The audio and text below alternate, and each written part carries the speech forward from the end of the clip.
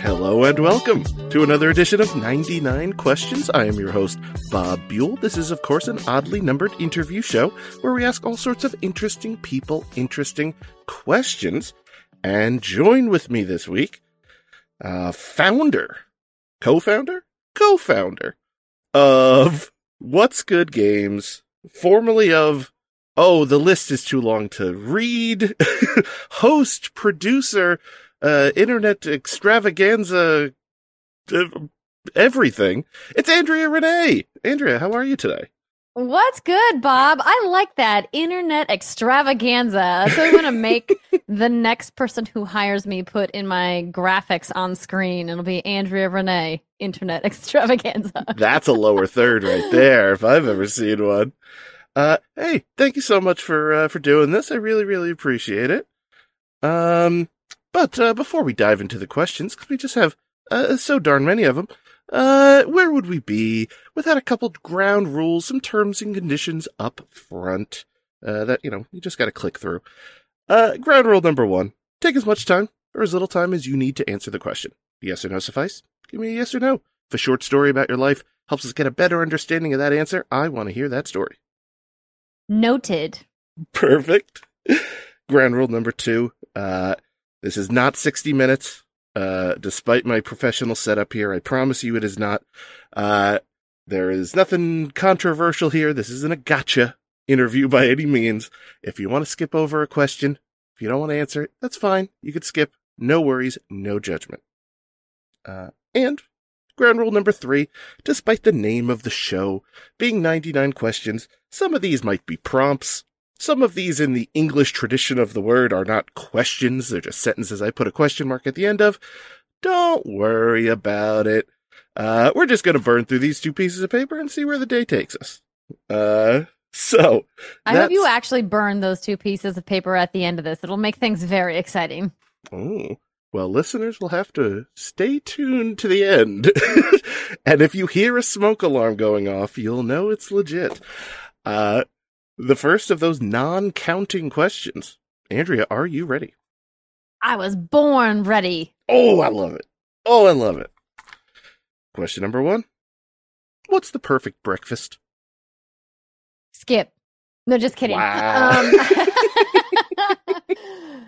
This is an interesting question, and I've listened to several episodes of your show, and I love listening to people's answers and how different everybody views breakfast, but I'm not one of those people that has the order when you go out to brunch or breakfast. I change it up almost every time, depending if I'm feeling sweet or savory or both that day. But if I was in this is the last breakfast I'm ever going to have situation, I think I would go big, which means I would want souffle pancakes with Eggs Benedict with the hollandaise on the side, because I like my Eggs Benedict to stay not soggy, to stay like hot and crispy.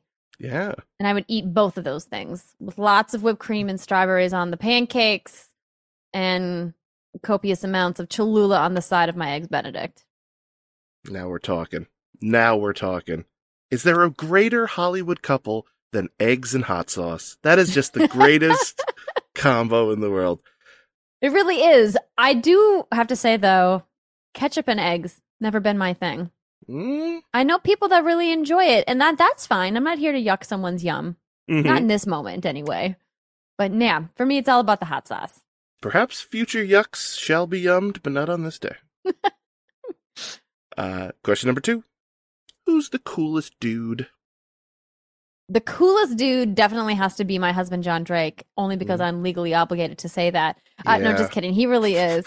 I love him so much, and I think us being together during the pandemic and then having a child together really reminded me just how much I love him. Because I think we all had our moments during the pandemic, if you were cohabitating with somebody, where you were like, this is it. I'm either going to murder this person in their sleep or we Mhm. are going to be able to live together forever. It was a real relationship fast forwarder. Whatever that meant, whatever that next step was going to be, yes, 100% agreed.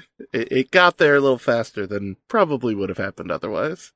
Absolutely. And the reason I think that he's so cool is I could probably do a whole show with you about, so I'll try to keep it very brief, but he's just so diverse in his knowledge, expertise, and interests that it never gets boring being around him and talking with him, whether he's talking about music, which he could fill an encyclopedia of knowledge about from his days as a professional musician and also working for Harmonix and Rock Band and that whole era of Dance Central, or whether he's talking about what's happening in the news because somehow he finds time in his day to be one of the most well-read people I know. I'm like, are you just reading in your sleep, like while you're getting dressed? I don't know.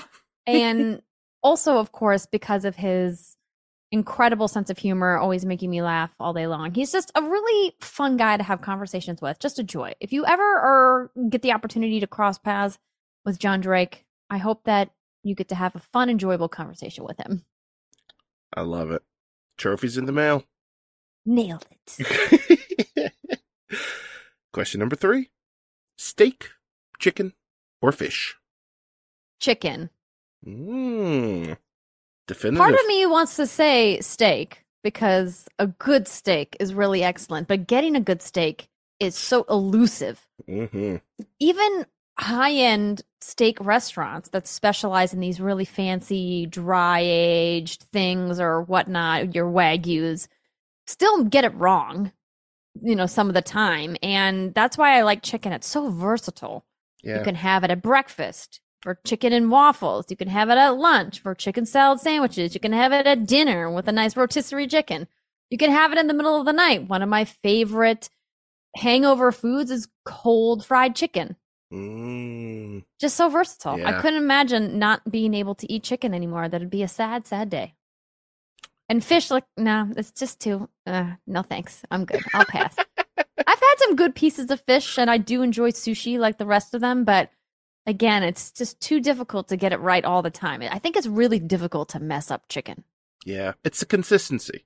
Mm-hmm. Not the consistency of the chicken, but the consistent quality of the chicken. Yeah. Yes. Question number 4. Best gift you've ever gotten?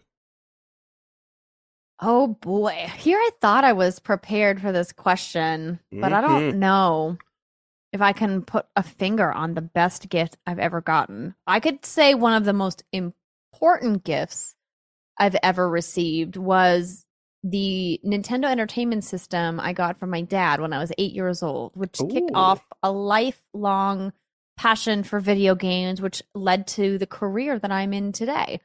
Wow. So at the time, it wasn't my favorite gift, mostly because my sister was always beating me at it until the tides eventually turned. But certainly one of the most important gifts I've ever received. Wow. Do you remember any games that came with it? We just had Super Mario Brothers, the original. Yeah. That's it. Pack-in. Yeah. Do you remember the days when there were pack-ins and games? What happened to those? Oh, yeah.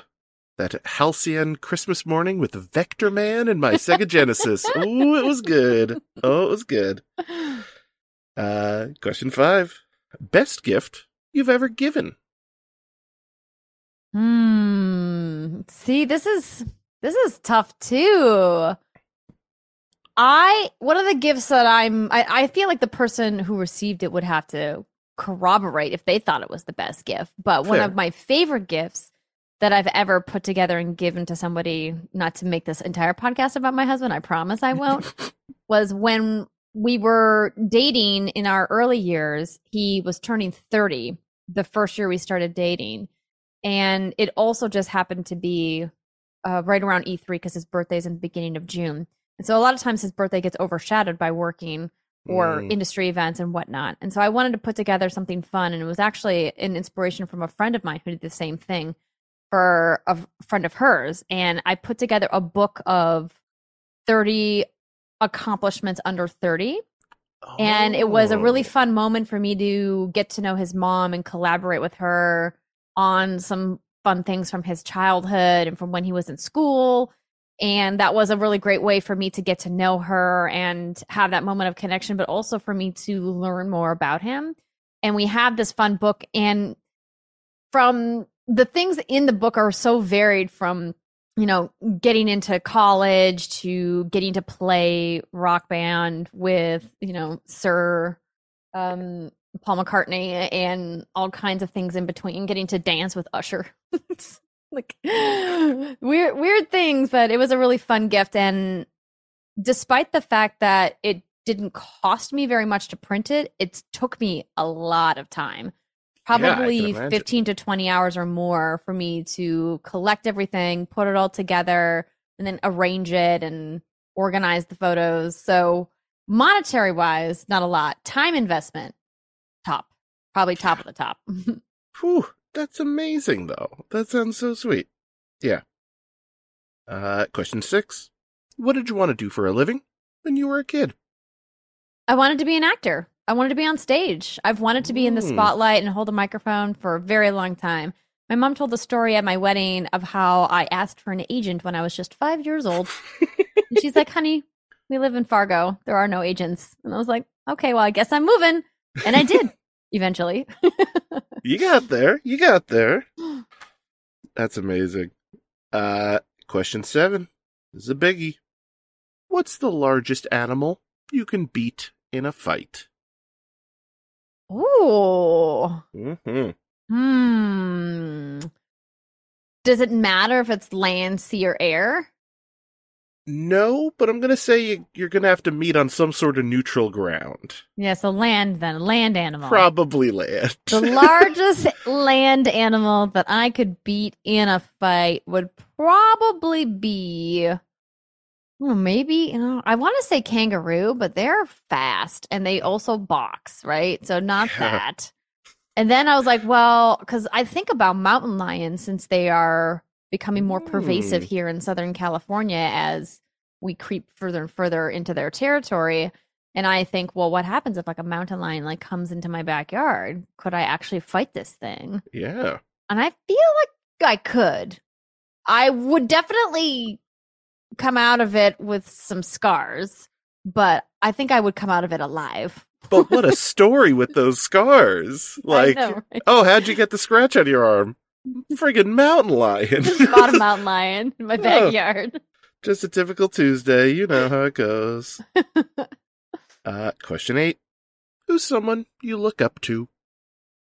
Definitely my mom. I always attribute my success in life in all areas to the unwavering support that she gave me as a child and her example of being a strong woman who went back to school when I was in high school to get her degree and who became the first woman in North Dakota to become a chief master sergeant in the military and then went on to do amazing things in her career with the health department and emergency preparedness and planning. She really gave me this tentpole of success to reach for while also always supporting my wild dreams of wanting to be in Hollywood. Because growing up in North Dakota, the idea that you're going to move to Los Angeles and be on Entertainment Tonight was like, okay, sweetie, pat, that sounds wonderful. So what are you going to school for again? And, she asked me those questions like any parent would and should, but she never made me feel like my dreams were dumb or stupid or not good enough or something that I should abandon. And I love her so much for that. And that's why she's important. Oh, I love that. Question 9. First album you bought with your own money? Joey Lawrence, everybody. Oh, baby. Here we go. I bet you a lot of people don't even remember that he had like a washed-up pop career that lasted for just one album. Yeah. That was the 90s, though, to be fair. Kind of everyone did. Yes, it's true. I mean, and not that pop stars or actresses and actors aren't still doing that. There's plenty of Hollywood movie stars that are like, I'm going to cut an album. And everyone's like, but why? Oh, great choice. Question 10. What's your go-to karaoke song? This is gonna be it's gonna be a weird one. If it's Joey Lawrence, I swear. It's not. Okay. It's Wonder Boy by Tenacious D. That's fantastic. Yeah. It's such a weird pick, I know, and I stopped singing it because a friend of mine recorded me doing it, and then I watched it back and was like, so clearly this shouldn't be my go-to karaoke song anymore. I also feel like people have very polarizing thoughts about Tenacious D. They're either really into it or they're like, I don't know what the heck what this is. And that's not a fun vibe for karaoke, right? You want a jam that everyone recognizes because it keeps the vibe going and makes it fun. You don't want to pick like deep cuts theater tunes. You know who you are out there. You know who you are. And after listening to that, I was like, I probably should pick something else as my go-to. But I bartended for years at a karaoke night. And so there'd be times when it would be dead or people would be doing, the greatest hits, your Journeys, your Freebirds and your whatnots, whatever people always get up and sing at karaoke. Yeah. And so I was like, I'm just going to start singing this song because it was in a range that I could do and it was off the wall. And it wasn't, Fuck Her Gently, which is what everybody wants to sing from Tenacious D. Very true. Very true. Question 11. What's the last song you listened to? Oh, the last song that I listened to was the new single from Maren Morris and Zedd. Do you know either of those people? No, but I'm intrigued. So Zedd is an EDM artist, electronic dance music. I've been huge into electronica. House is what we called it back in my day. Techno, if you will. Since I was a teen, I've always loved electronica music, and Zedd kind of came out of nowhere in the mid 2000s and got really big in like the early 2010s and has since been kind of a mainstay in the EDM music scene. Wow. And he had a huge song with Maren Morris, who is actually a country singer, called The Middle, which I love. Baby, why don't you just meet me in the middle? Yeah. Right? You know that song, right? It's all over the radio. And so they teamed back up and they have a new song out called Make You Say. And that's what I was listening to. It's pretty good. It doesn't quite have like the snappiness I liked of The Middle, but I think I just need to listen to it like 100 more times and then I'll be into it. Gotcha. Question 12. What's a band or musical artist you want to hear more from? Oh, Outkast, 100%. Ooh. I miss Andre 3000 as a musical genius. I loved their music, both the really old stuff and the new stuff. I think both him and Big Boy are just like such amazing producers and thinkers when it comes to the way that they put melodies and lyrics together, and I miss them making music together. I would love for them to make more music. It would be amazing. I kind of doubt it, but I would love to see it. I know. It's sad to think about, but you asked, so no. Let's put it out into the universe, Bob. Yes. If we need to create some sort of movement, a hashtag, if you will. I don't know. Maybe not a hashtag, but something like this. I like this. Question 13. What's a song that brings the most emotion out of you? Oh, this is a tough one. Mm-hmm. There's quite a few. I love how music elicits such an emotional response on so many levels, whether it's like joy or sadness.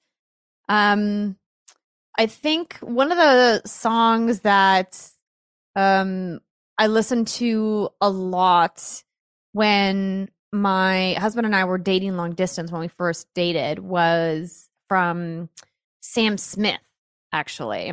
Are you familiar with Sam Smith? I've dabbled. I've dabbled in some Sam Smith, yeah. So he has a song. Well, most people know him from Stay With Me, but he has a song called Latch that there's an acoustic version of that just is so hauntingly beautiful, and the lyrics are wonderful, and it actually ended up becoming the song that my husband and I danced to, our first dance at our wedding. Oh. But even the regular version of Latch, the non-acoustic version, is really good. But yeah, that's a song that whenever I hear it, it just like brings me right back to like flying across the country on the airplane and like listening to the song and being like, oh, I love this guy so much. Aw, that's amazing.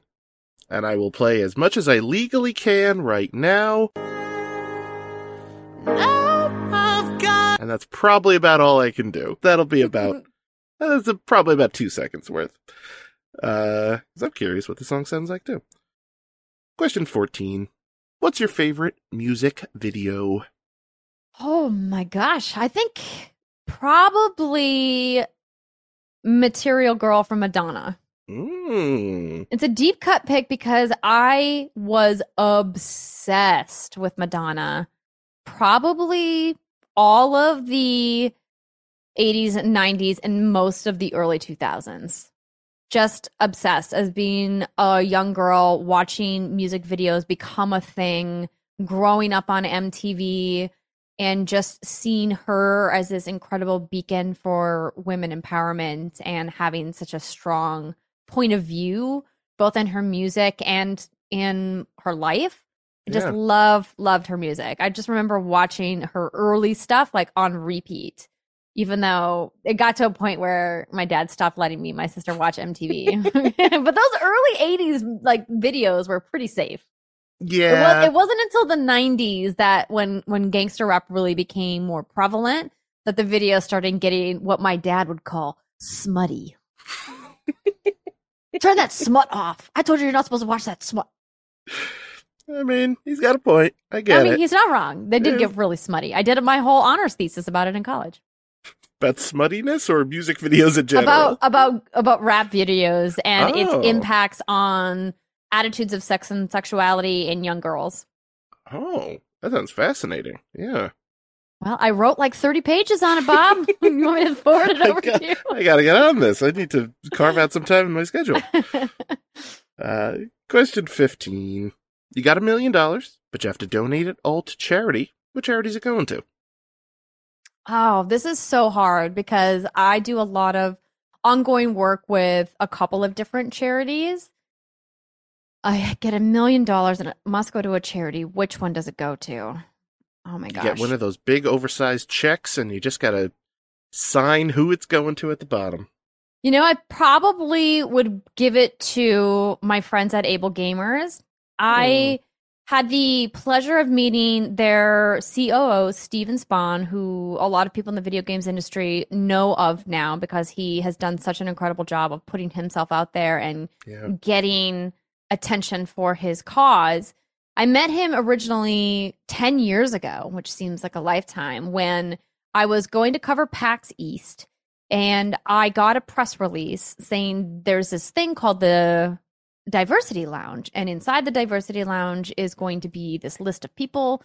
And I saw that Able Gamers was going to be there and there was going to be interview opportunities available. And I was like, I don't really know about gamers with disabilities and how they play games. So this feels like it would make a really great video package. And I feel like I should go and interview Steve and take some B-roll and video of all of the stuff that they're showing, and maybe we can bring some attention to what these gamers go through to play video games. And it developed our friendship over many years, me being able to meet him and talk to him candidly about their mission and who Able Gamers is and all the work they do. And it's been so wonderful seeing them grow over the last 5 years in particular, really getting a lot more donations, because I feel like they've just been so overlooked. There's so many wonderful charities, of course, your St. Jude's and your Extra Lives, and I could go on and on.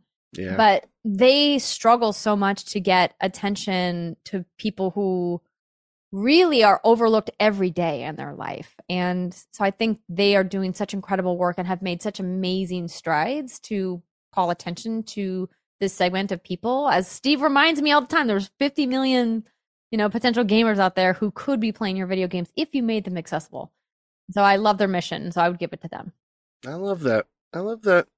Yeah, even send a quick shout out to previous guests of the show, Charles McGregor, for making Hyperdot one of the games nominated. It's a wonderful game for accessibility awards at 2 years ago's Video Game Awards. heck, he's doing a heck of a job over there. And I think it's coming to Switch if he, puts in enough hours to port it. It's getting there, folks. It's getting there. So bravo to him. Question 16. Favorite holiday? Christmas for sure. Mm. I love Halloween. It's super fun, but Christmas just has so many memories, so many family traditions. And my parents were divorced growing up. They were divorced since the time I was 1, so all I knew was, double Christmases, but also split Christmases, meaning I only ever got to do Christmas Eve with one parent and only ever got to do Christmas morning with one parent. Never got to do it with both, but because of that, I got to have really distinct Christmas traditions that carry with me today. And I just love all of my memories with my family, extended and, close family around Christmas. And it's just such a wonderful holiday. And I personally am not Christian by faith. I was brought up Christian and I was baptized Christian and confirmed Lutheran when I was in high school. But after I got to college, I decided to step away from religion after studying a lot of other religions in the world and kind of just decided, hey, maybe I don't really know what I believe and I'm going to just take some time to figure it out. But what I love about Christmas as a holiday is that I think there's so many teachings from the life and the writings of Jesus Christ as a person, not as a god or a prophet or whatever vision of him you hold up in your heart, and that's between you and him. But for me, I look at him as like a man who clearly has these documents that are writing about his teachings. And I was like, this is something that everybody could learn from. And we could all take a page from his book, so to speak, and go, maybe I can increase my sensitivity and empathy towards other people by putting some of those in practice, whether or not I believe that he died to save my sins or whatever tenet of Christianity you believe or don't believe. I was like, that's why I love celebrating Christmas. And I think that anybody and everybody can celebrate Christmas for that reason. I think that is a great line of thinking. I love that. Yeah. 17. What's your go-to drink when you walk into a coffee shop? Go-to drink is typically drip black. Is that boring? No. That's perfect. That's apparently, according to baristas, that's their favorite drink. Because it takes zero work. Paper normally, cup, that's it. I'll fuck with like a latte or an Americano every once in a while, but when I want coffee, I just want the coffee. And sometimes I'll put a little bit of like sugar-free sweetener in it. I am an equal girl. If they have like sugar-free vanilla syrup, if I'm feeling fancy, I'll dabble with that. But none of these like Frappuccino things or things that have like whipped cream on them, that's just not my jam. It's not my style. Gotcha. 18. Maybe our most controversial question. Spell the word gray. Grey. Wow. E-Y. A blow to Team AY fans across the globe. I hate that some words have multiple spellings. It really bums me out. Somebody was, I was in a online discourse today over whether vampire is 3 syllables or 2. And it almost just made me want to shut down my computer because I was like, I don't know. Vampire. It's 3. Vampire. Feels like 3, but you could also, I don't know, if I was in a rush, I feel like it's a 2, Well, sure. Vampire. Because pyre is definitely 2, right? No matter because like pyre is 2. So you'd have to do vampire. I mean, just the fact that the argument can be made for both is it's silly. Yeah, I don't know. Almost as silly as canceled. Sometimes having 1 L, sometimes having 2. Oh yeah, this is a weird language. Question 19. What's your prized possession? My prized possession. Probably my wedding ring. Oh. I think about if I was having to leave my house and couldn't bring anything else with me, that I would make sure that I'm wearing my ring. I like it. I like it. Question 20. Are you competitive? Yes. I am very competitive. I am notoriously a very bad loser. And sometimes not fun to play multiplayer games with because I don't know when to just let it go. Gotcha. 21. Do you consider golf a sport? No, it's a skill. That is correct. 22. End of conversation. I mean, when you hit it on the head so perfectly, 22. Have you ever played any sports? Yes. I played many sports. I was the queen of the extracurricular activities. My poor mom was like, but why? Why do you have to do all of the things? I played soccer pretty much my whole life. I started when I was 5 and played all the way through intramurals in college. And then I actually played on co-ed teams in Los Angeles when I was starting my hosting and producing career before a friend of mine tore her ACL in one of the games and was out and missed a red carpet event. And I was like, okay, I'm done playing. Can't be missing work opportunities because I'm playing soccer on the weekends. So I played a lot of soccer. I also was a competitive swimmer for about 8 years. My events were the 50 free and the 50 fly, and I did the relay as well. I also ran track. I dabbled very briefly in volleyball before I was like, I'm not tall enough for this sport. Also, it hurts my arms. So I was like, no, volleyball's enough for me. I did cheerleading for 1 year and was like, I don't like this at all. I feel like I could break something very easily. Not into that. Yeah. But that was pretty much it for sports. My mom wanted me to get into basketball because she played a lot of basketball, but my hand-eye coordination just wasn't very good, which is, hence why I played soccer for so long. Foot, though, pretty good. There you go. 23. Favorite sport to watch? Football. American football, I should say. Absolutely love it. I grew up with it. My dad was a season ticket holder for the Minnesota Vikings for 30 years until they moved into their new stadium and made it unaffordable for all of their lifelong fans, which correct. Don't get me started on that, Bob. I'm very upset about it. But I love watching football. I feel like it's an American rite of passage, and it's just such a fun time every weekend. I love football season, which we're just getting into now. Oh, I'm so hyped. I'm so hyped already. Who's your team? Oh, well, it's Cleveland Browns is my team. It always has been. Even though I'm a famously New Jersey boy, I drifted off and somehow adopted the Cleveland Browns as my team. And this year, for various reasons, I am not very happy with the organization and the things they're doing, but we'll see what happens. That's all I can do. What is your team, if you don't mind me asking? The Vikings, the Minnesota Vikings. Oh, okay. Yeah. Skull, baby, skull. Arguably one of the better helmets in the game, and I respect that a lot.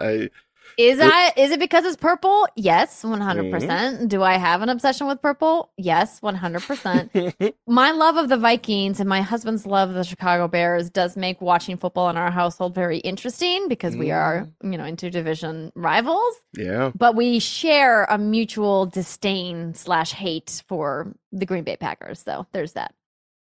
At least you have something to bond over. That's what it's all about. Exactly. 24. Theme parks? Yes. I was like, is that, do I fuck with theme parks? Or I love theme parks. My dad brought me and my sister to theme parks every summer. We would go to this place called Valley Fair outside of Minneapolis Metro. Love, love, love roller coasters, thrill rides. I do not do the spinning cup rides. Oh, those are classic. Something about the way the inertia works just makes me want to hurl. So like the teacups at Disneyland don't do that one that's sometimes called the tornado at fairs where you're like standing up on your back and it goes around in a circle. Yep. Don't do that. But like the zipper, the one that goes around like a caterpillar and then the individual cars spin as it's going around, I'll ride that all day. Interesting. I'm intrigued. Question 25. Dubbed the Ron Bennington after famous radio personality. You're standing in a wrestling ring, and a wave of 9-year-olds, a random mix of boys and girls, are coming down to that ring to fight you. How many 9-year-olds do you think you could beat in this fight? Am I fighting them all at the same time? That is correct. It is one solid wave of X, and you think you could probably take X on at once, but if it was X plus 1, you'd probably lose. So I'm Neo fighting Mr. Smith. That is correct.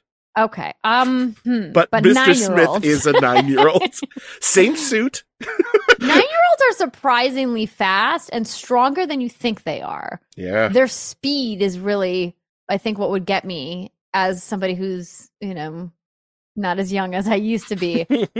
I think I could probably successfully take on 3 9-year-olds. Okay. And a mountain lion, don't forget. three 9-year-olds and a mountain lion. The 3 are the opening match. The mountain lion's the main event. Yes. We got to give the people what they want. Question 26. What's a game you can win? Rock Band. Ooh. Or Guitar Hero. Either one. Depending on, which difficulty level, though. I was very, very proficient at expert, but I'm a little out of practice. But if you put it on hard, I would crush that. 100% it. I like it. 27. What topic can you discuss the most? I mean, I would say video games because I literally do it for a living. That feels like a gotcha, easy answer. If we take video games out of the equation, since it is my job, I would say probably wine or spirits, alcohol, drinks. Something in a glass, yeah. I was a professional bartender for many years, and I started a side project during the pandemic called What's Good Wine, but I only got a couple of episodes published before I got pregnant. Kind of put a damper on my plans to take more stuff about alcohol. But yeah, I could talk about it for a long time. I love it. I love wine. I love teaching people about wine. I love expanding people's opinions and ideas about what they think wine is.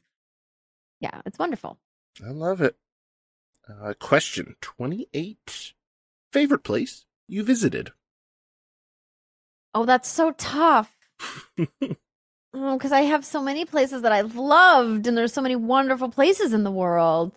But one place that holds a lot of really special memories for me is a small town off the coast of Brava in Spain on the Mediterranean side called La Scala.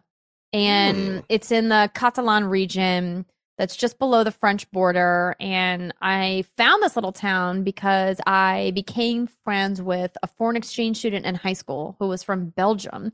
And her family had a summer apartment in this sleepy little town that they would go to every summer.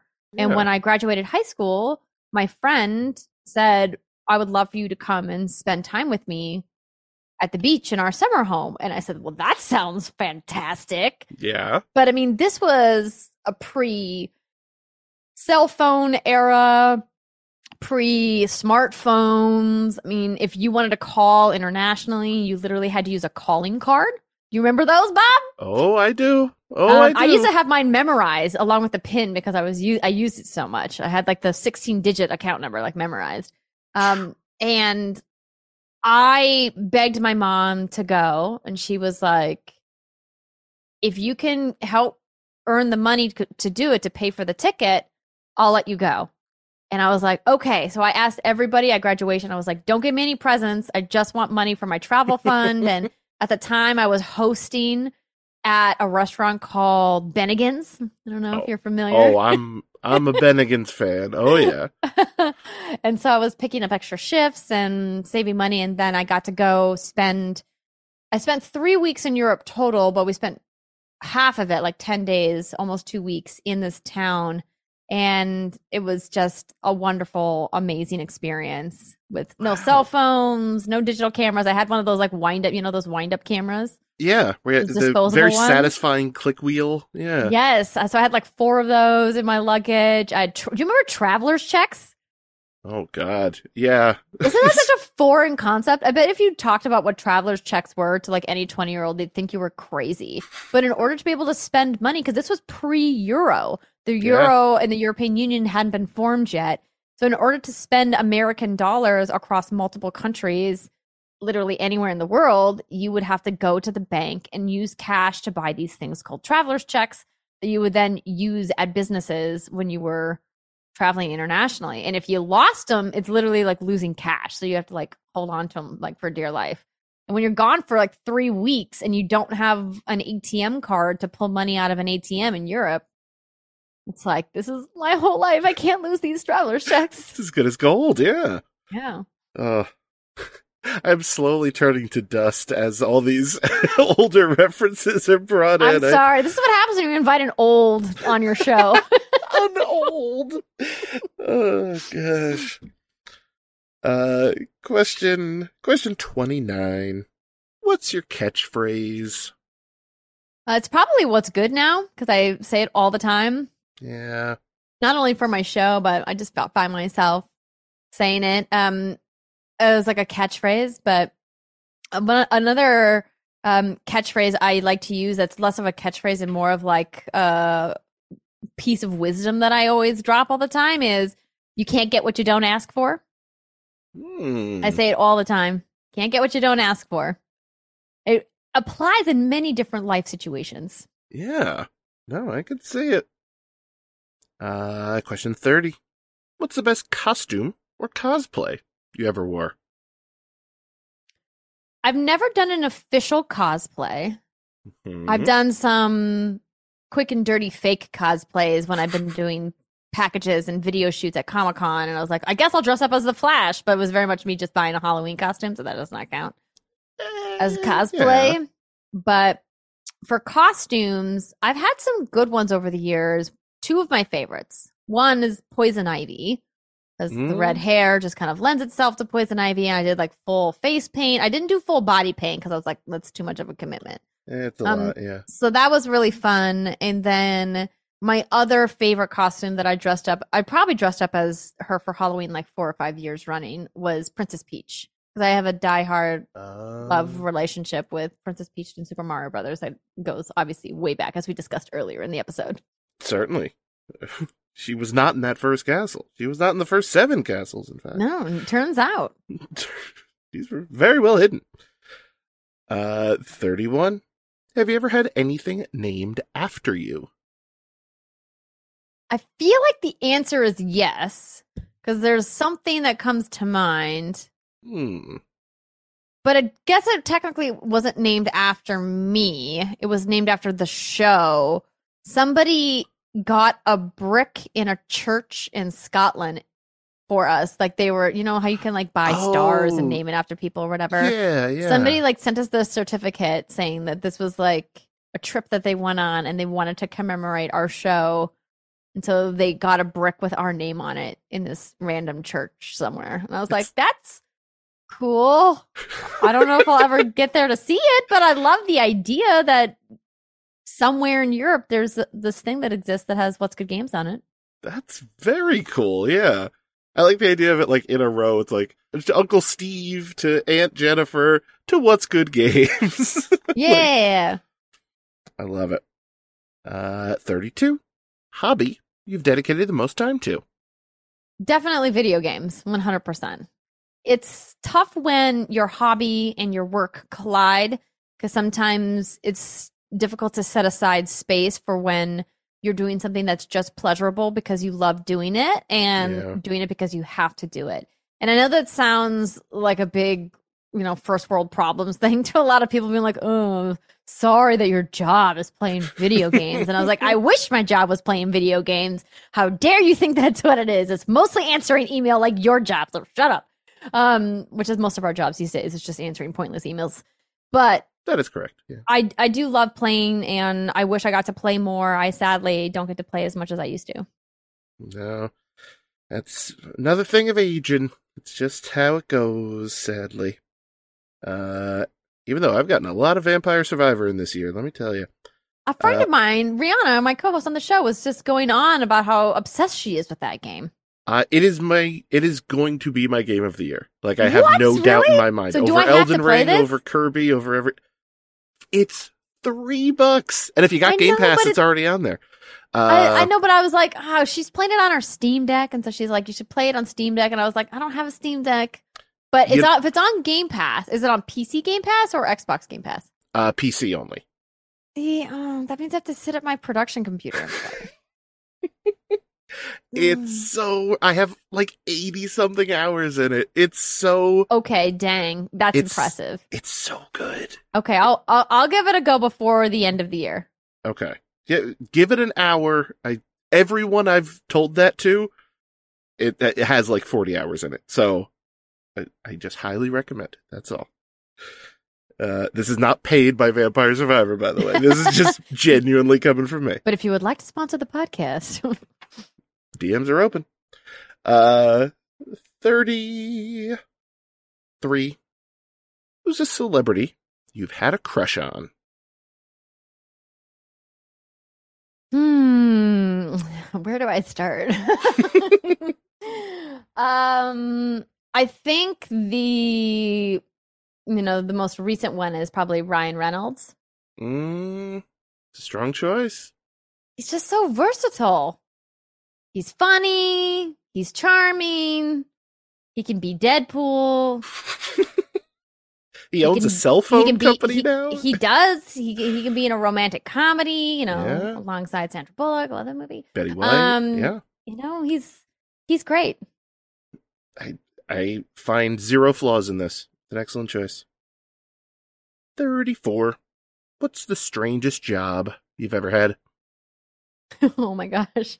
So many. I've had so many weird jobs. So the one that I like to tell people about, because a lot of times people are like, wait, how is this a job?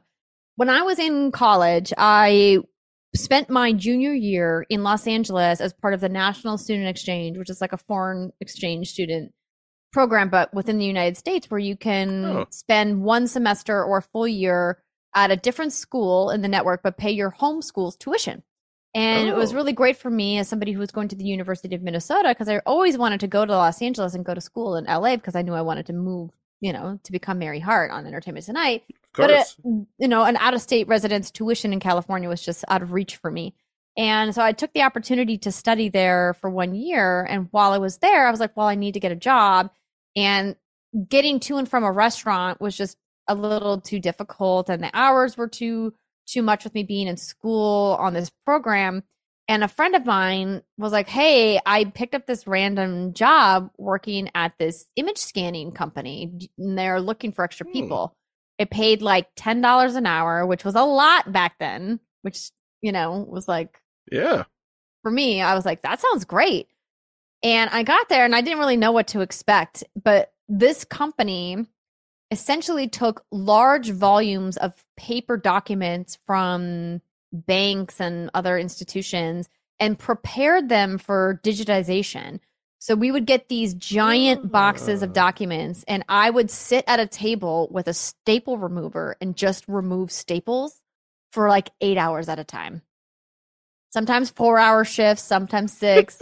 I would just sit there, remove staples, and then put them back in the box. And then when I had been there long enough, I got promoted to the front room where I got to take the documents that had been demetalled from paper clips and staples and whatnot.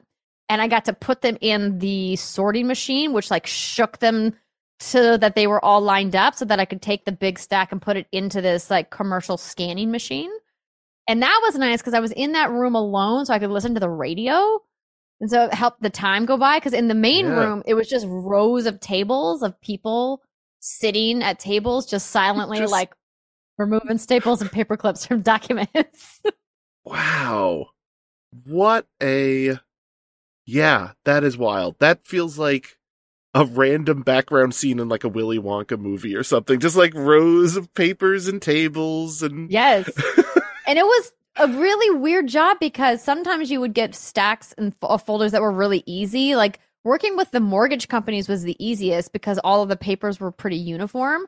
But sometimes banks would send people's like personal records, and you'd get people's files of like receipts that are all like different sizes and shapes, Yeah. and some of them were on thermal paper and some not. And it was like really hard to set them up. So when we would get them, we would have to like tape them to a bigger sheet of paper in order to get them to go through the machine, because otherwise it would get caught. And heaven forbid the scanning company has a paper jam in the scanning machine, because it would shut the whole operation down. It's their one. It's in the name. It's their one big thing. Yeah.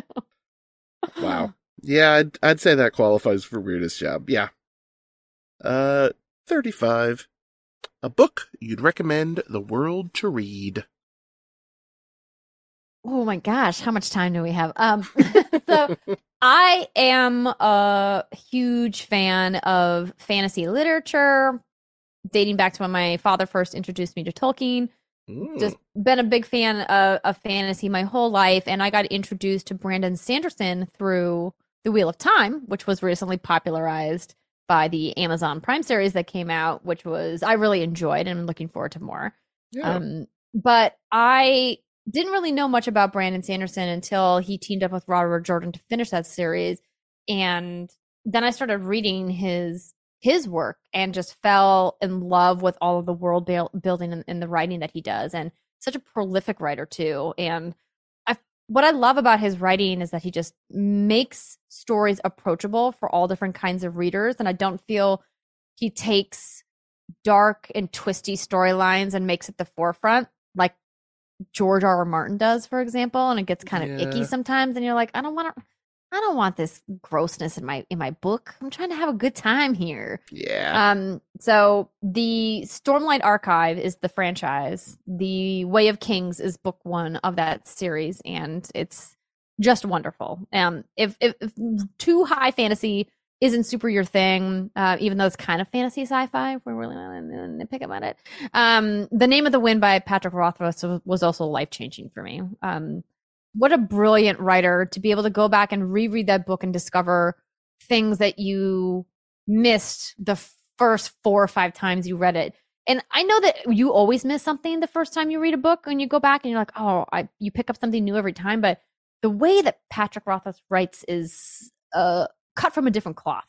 Like the way that he interweaves storytelling and things that you didn't see.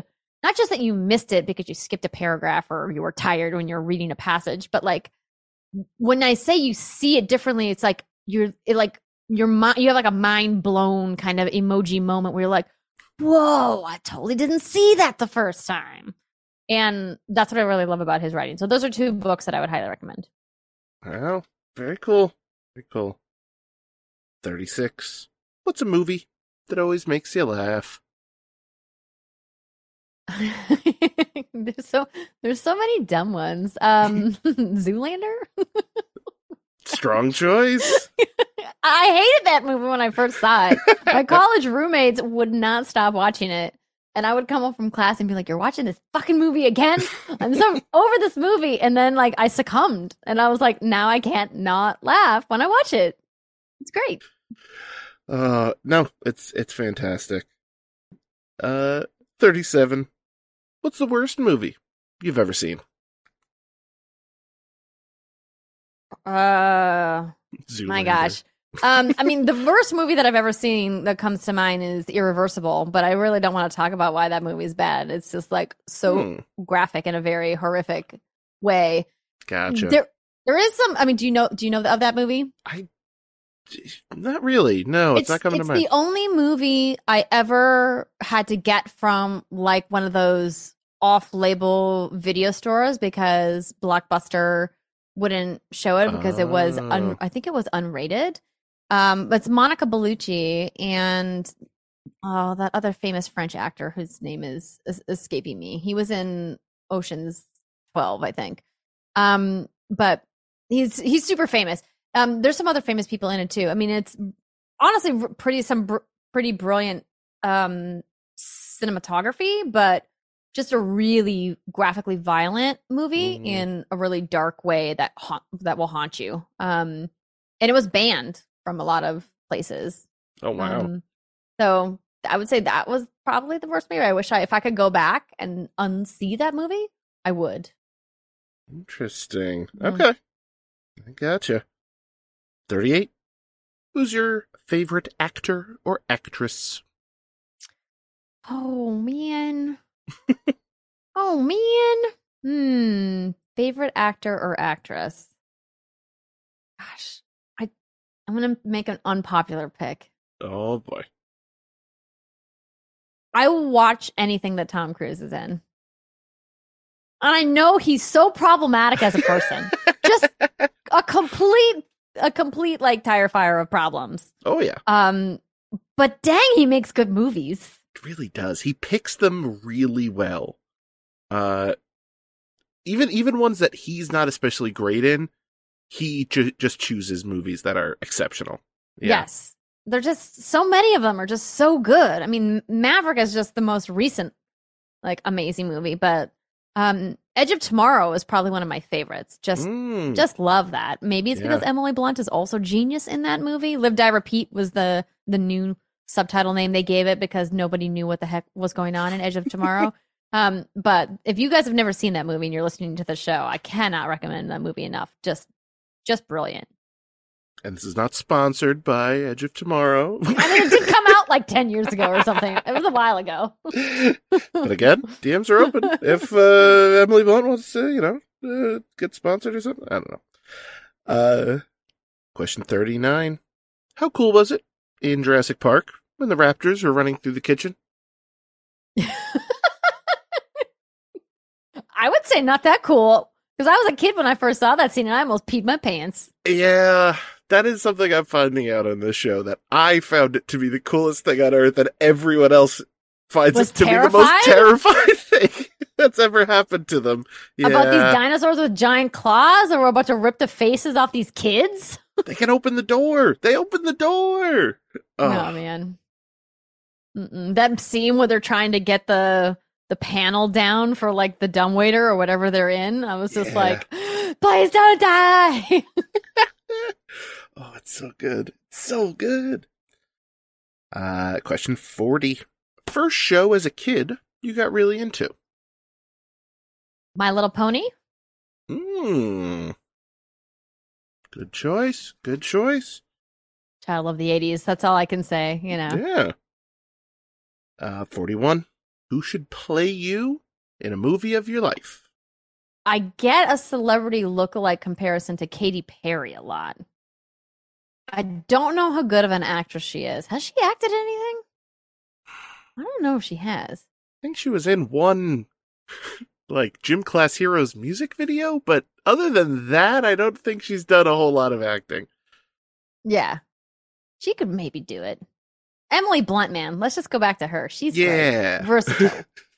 She could do it. You let Katy Perry audition, but you're giving it to Blunt. Like, she's getting the role. Yeah. 42. Who's the biggest celebrity you've ever met in person? Well, this is tough because I spent a lot of my career interviewing celebrities. Yeah. So, the biggest, I don't know, it might be subjective. Probably Jerry Seinfeld. Oh, that's a big one. Yeah. Anthony Hopkins, maybe.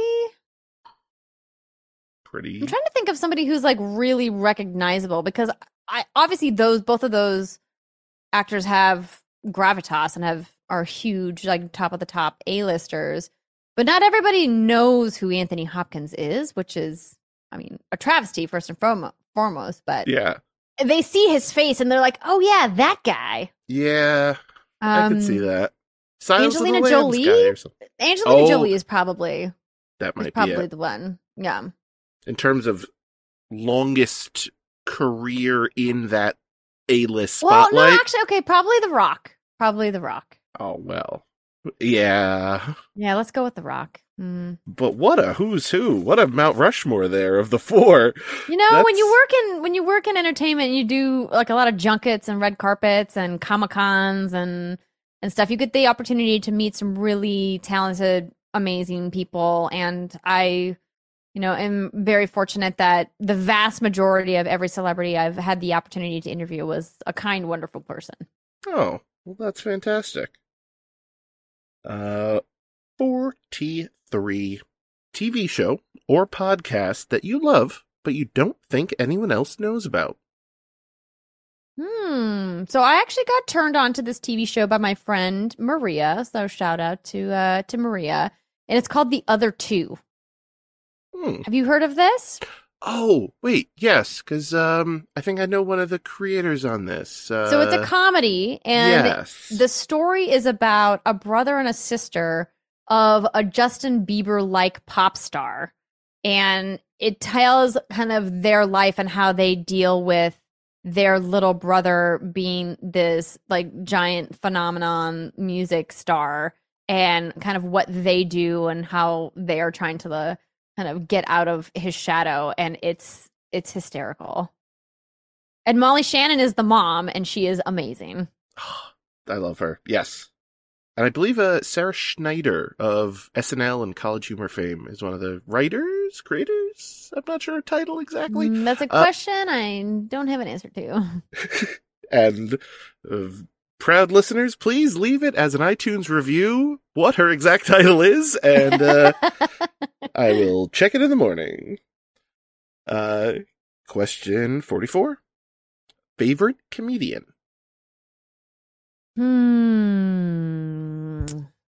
You know, it's tough because it used to be Ellen. Used to love Ellen. Yeah. Used to love the fact that she would make jokes about everyday things that didn't have to punch up or punch down because they were like about laundry. Yeah. Yeah. And it was universally funny, this idea of how the red sock always ends up in the white load, right? Stuff like that. But, then hearing about how problematic she became in her later years, it really bummed me out. I was like, no, you were one of the good ones. Yeah. So now I really love Amy Schumer.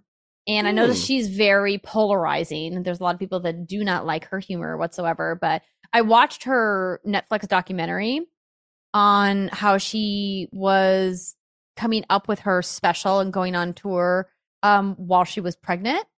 And the struggles that she went through during her pregnancy really resonated with me as a woman who went through a lot of struggles during my pregnancy. And it's something that women, particularly women on camera, and obviously I'm a very different type of woman on camera than Amy Schumer, have to really hide a lot of that and suffer it alone or with just, their partner or their immediate circle. And that's really tough that women are put under that kind of pressure to be homemakers and to raise the next generation to have babies, but then to do it alone in a void and not have the support because of all of these weird stigmas around talking about the trials and tribulations of pregnancy. So I really it humanized her in a way that it hadn't before. And while I don't always love every joke she makes, I think after watching that, I appreciate a lot more about where some of her jokes come from. That's fantastic. Yeah. Question 45. Best Saturday Night Live cast member? Kristen Wiig, like hands down. Ooh, just number one with a bullet. Look at this. Without hesitation. She's my favorite. She's just so talented, and her improv skills know no limits. So versatile. Yeah. Yeah. 46. What's the nerdiest thing you've ever done?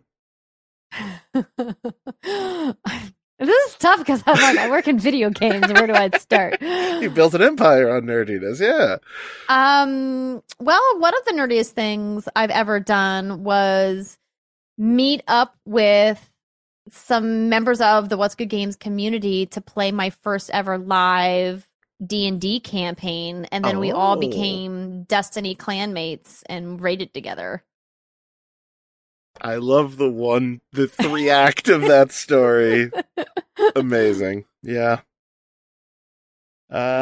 47. Least favorite state? Probably Texas or Florida. They may be tied. And it's tough because there's things in both of those states that I like, and there's people in both of those states that I like and love. But man, they just suck for a variety of reasons. That is correct. Yeah, that question is quickly becoming a runaway of both Texas and Florida. And it's unfortunate because we could have a conversation about a state that sucks for like a legitimate reason that has nothing to do with politics. Yeah. Because the politics of states come and go over the decades and centuries, and we could talk about states that have like true problems, like Wyoming, where you go for miles and miles, and if you don't book a hotel room in advance and you're driving across country and you're only 20 years old and you don't understand what this means, that you could come to a town at like 11 o'clock and be like, hey, I can still get a hotel room here. And it's like, nope, town's closed. On to the next one, which is 200 miles away. And you're like, shit. Town's closed. Yeah. Obviously, it's different now, but it's still kind of the same. Yeah. 48. Best thing you've ever won. Something that I won. I don't know if I've like won anything that was like a big moment that in the traditional sense of like a contest. Yeah. I'm struggling with this one. The heart of John Drake. Let's just make this about my husband again. You know what's funny though is that I didn't really win his heart so much as that I like brute forced my way into his life, and that's a story that I will tell some other time. That is fair. That is more than fair. Question 49. Is there anything you've collected or had a collection of? Yes, many things, in fact. When I was a kid, well, not really a kid, more of a teenager, I was obsessed with a program on the USA Network called La Femme Nikita. It's still one of my favorite television series of all time. I own all the DVDs. And Nikita in the series, this spy figure, had all of these different colored sunglasses. And she like kept them on a string in her kitchen. And she was always so cool. And so I started collecting sunglasses, and I had a giant collection of colored sunglasses that I then had on a string in my bedroom, and it became a thing. I think I still have a bunch of them in a box somewhere. That's pretty cool. I am quite familiar with that show because I watched the last 5 minutes of just about every episode because it aired right before Monday Night Raw. Ooh. And so I basically saw whatever the conclusion of every episode was in preparation to that. Question 50. Dubbed the Ryan Davis. And the last of the fighting questions, I swear. You're in a fight to the death with another person equal to your size. You're offered either an aluminum baseball bat or a 6-inch non-serrated knife, knowing the other weapon you don't choose goes to your opponent. So which do you choose? Knife or bat? Bat. Wow. For sure. Firmly I think team bat. I think the knife I could dodge. I think I could dodge the knife.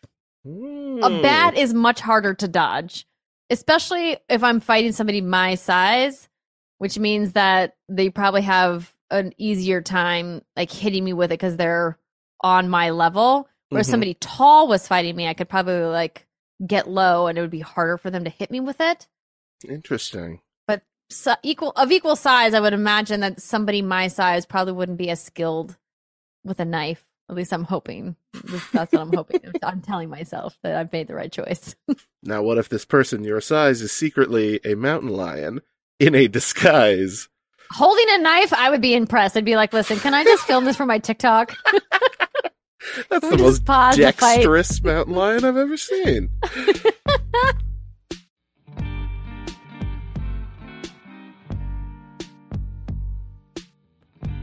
Well, rise and shine time, everybody. I'm assuming you're listening in the morning. I don't know. It feels like I have a 1 in 3 chance of that. But there is plenty of episode with Andrew and Renee still to come. But first, let's pay the bills. Let's send a shout out to the wonderful folks who do the music. Oh, I love the music in this here podcast, like the song you're hearing right now from the Mini Vandals, or the song that's going to play after the break from DJ Williams, opener from Diala, the closing one from Single Friend. All wonderful people, I assume. All morning people. See, it's on the theme of morning right now. I don't know.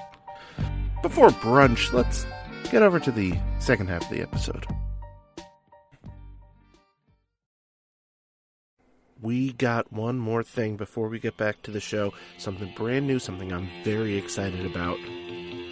The 99 questions Hotline? Hotline. Sure, that's what we're going to go with.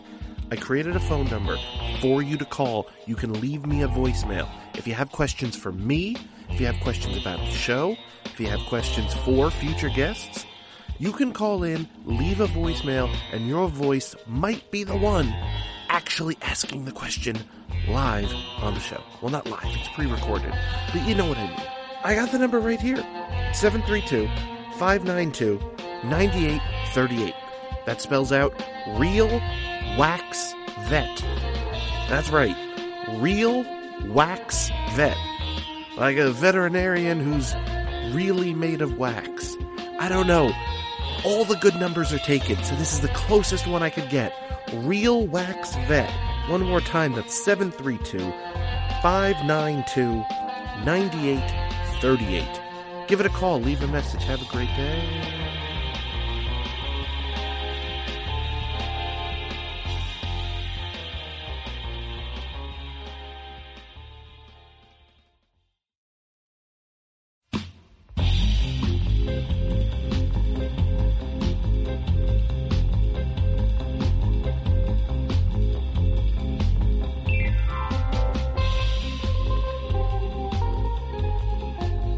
So, Andrea, I believe most people would probably know you from What's Good Games, and your various gaming achievements and content, as people call it nowadays, content.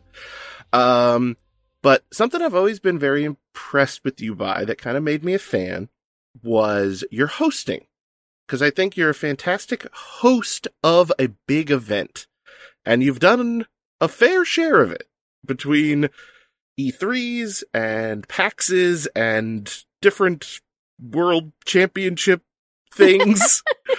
And so if I had one question for you specifically, and what do you know I do, it would be, how do you maintain a level of calmness and coolness, even in a scenario where you're in front of, I don't know, 80,000 people in a stadium, or one-on-one with someone like The Rock?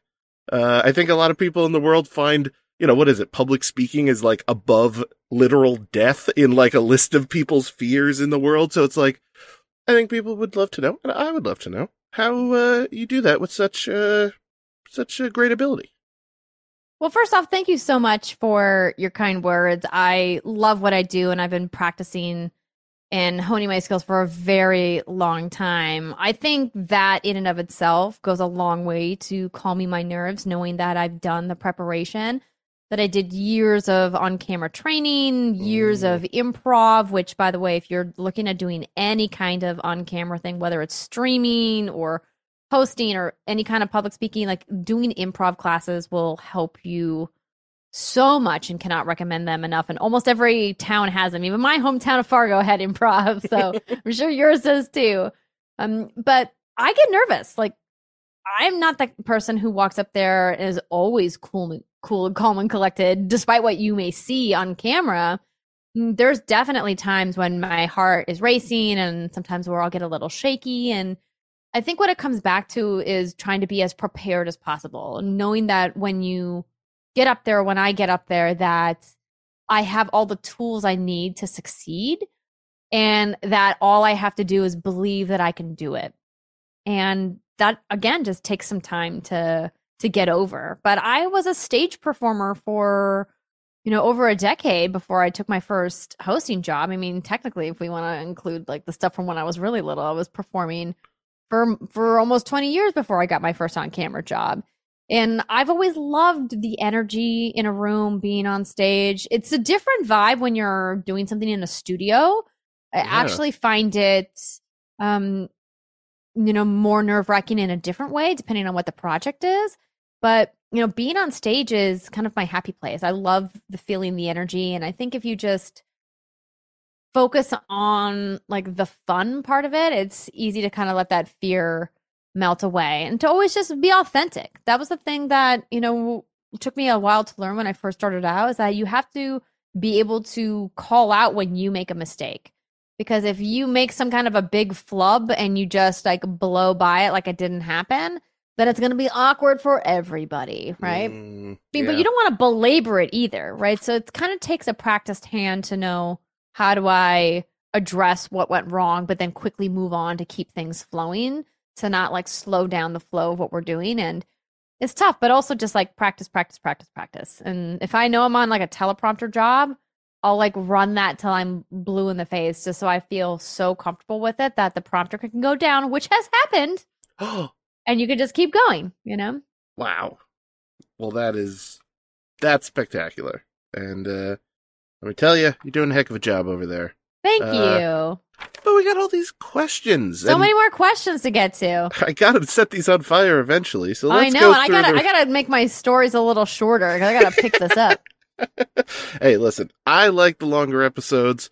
By the listener metrics I could see, my listeners like longer episodes. But hey, we're on your schedule. No worries.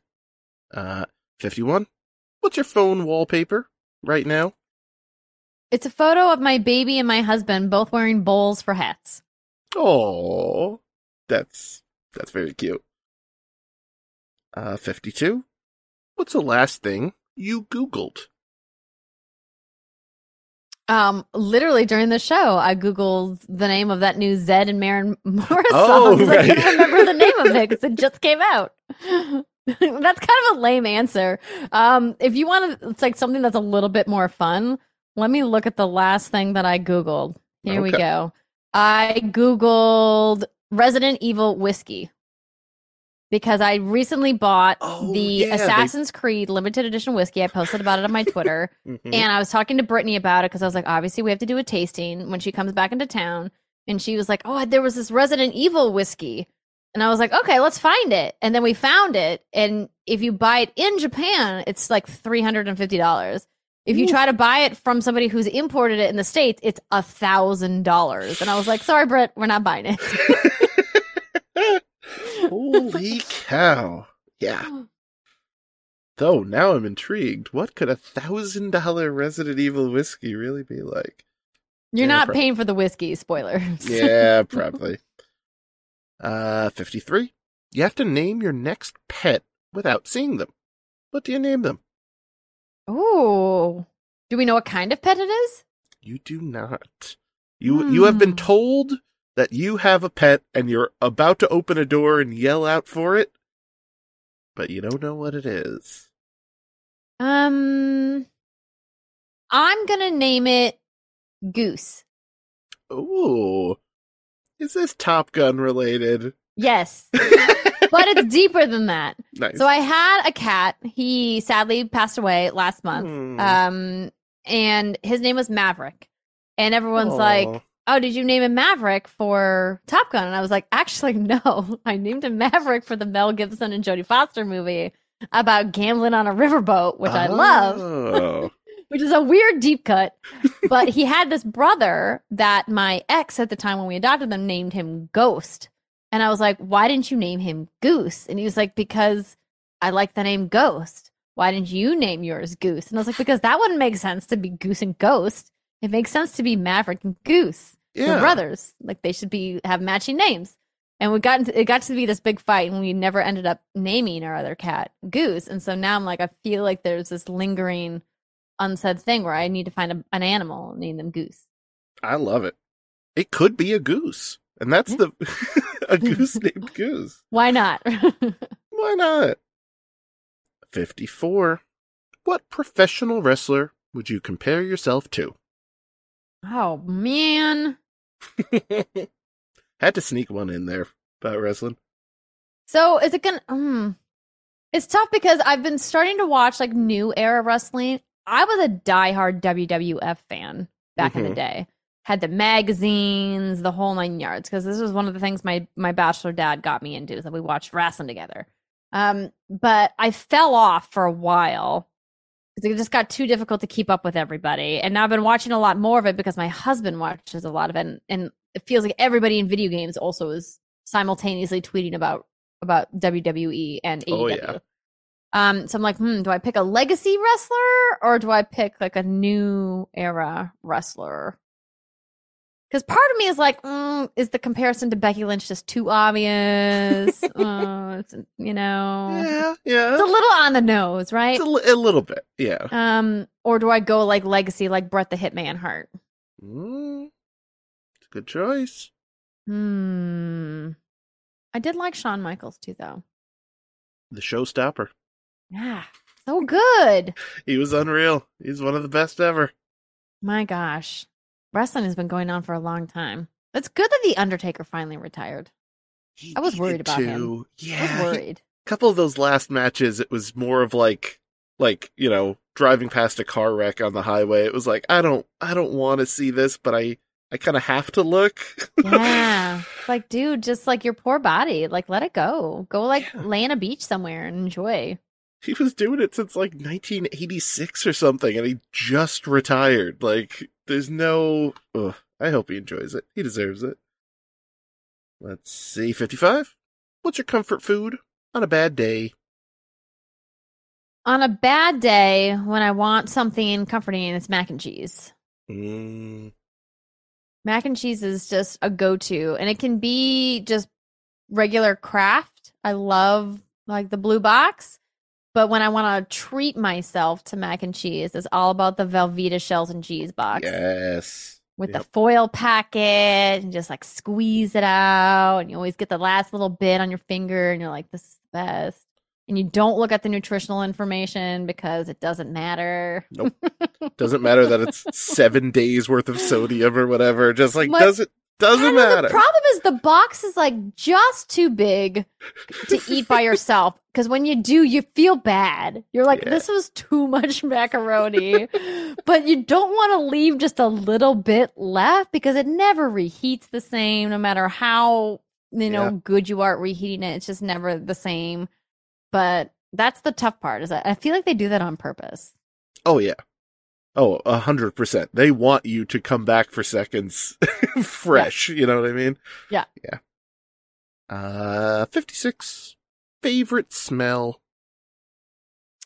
That's probably balsam, like a Christmas tree. Love the smell of balsam. Very nice. 57. Best candy? Oh, this is such a wide gamut of options, too. I'm going to go candy bar. If I had a line of candy bars, I would pick Kit Kat. Ooh. Love the wafer, love the crunch. Love that it's chocolatey, but not too chocolatey. It's a good one. Now, you're not one of these weirdos who just bites into a Kit Kat. You gotta snap them, right? Oh, no, of course. You snap them off one at a time. All right, thank you. Who's just biting into the Kit Kat?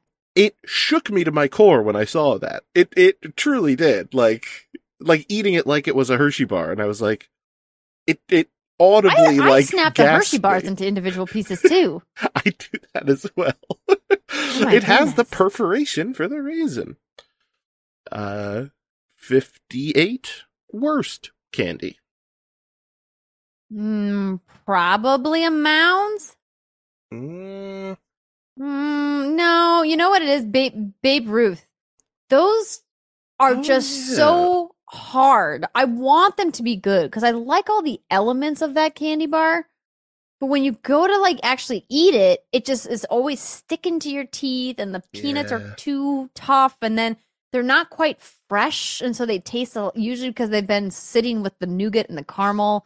So they don't get that crisp. And I don't know what kind of preservative Snickers puts in their peanuts. Don't want to know, quite honestly. But they don't ever taste like soggy almost. Like I want that candy bar to be good, but it's not. Yeah, agreed.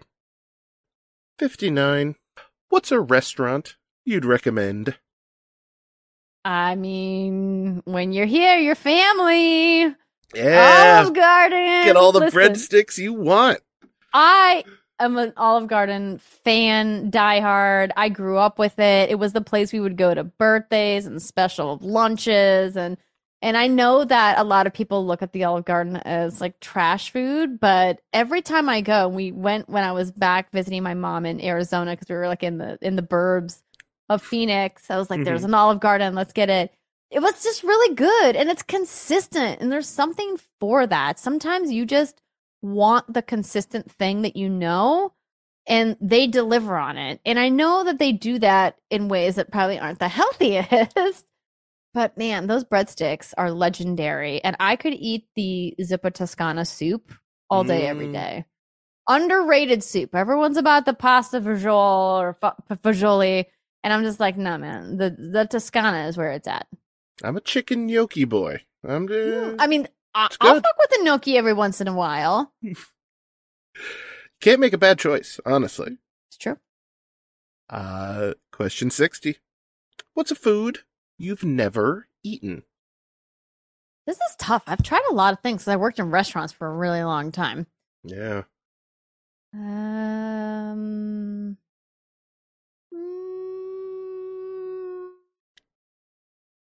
my gosh, why am I having such a hard time thinking of something? I know this is audio listeners, the strained look on her face. I'm like trying to think of some weird like seafood or something, but I've tried a lot of weird stuff. And I've tried a lot of weird land things too. Like I've tried rattlesnake, I've tried crocodile. Did this one show where I had to eat Rocky Mountain oysters on camera, which was not unpleasant for me. Yeah. Something I've never tried. I guess I've never eaten actual chicken feet. Oh, okay. Because I know that that's a thing that some people eat. Yeah. There's in some dishes.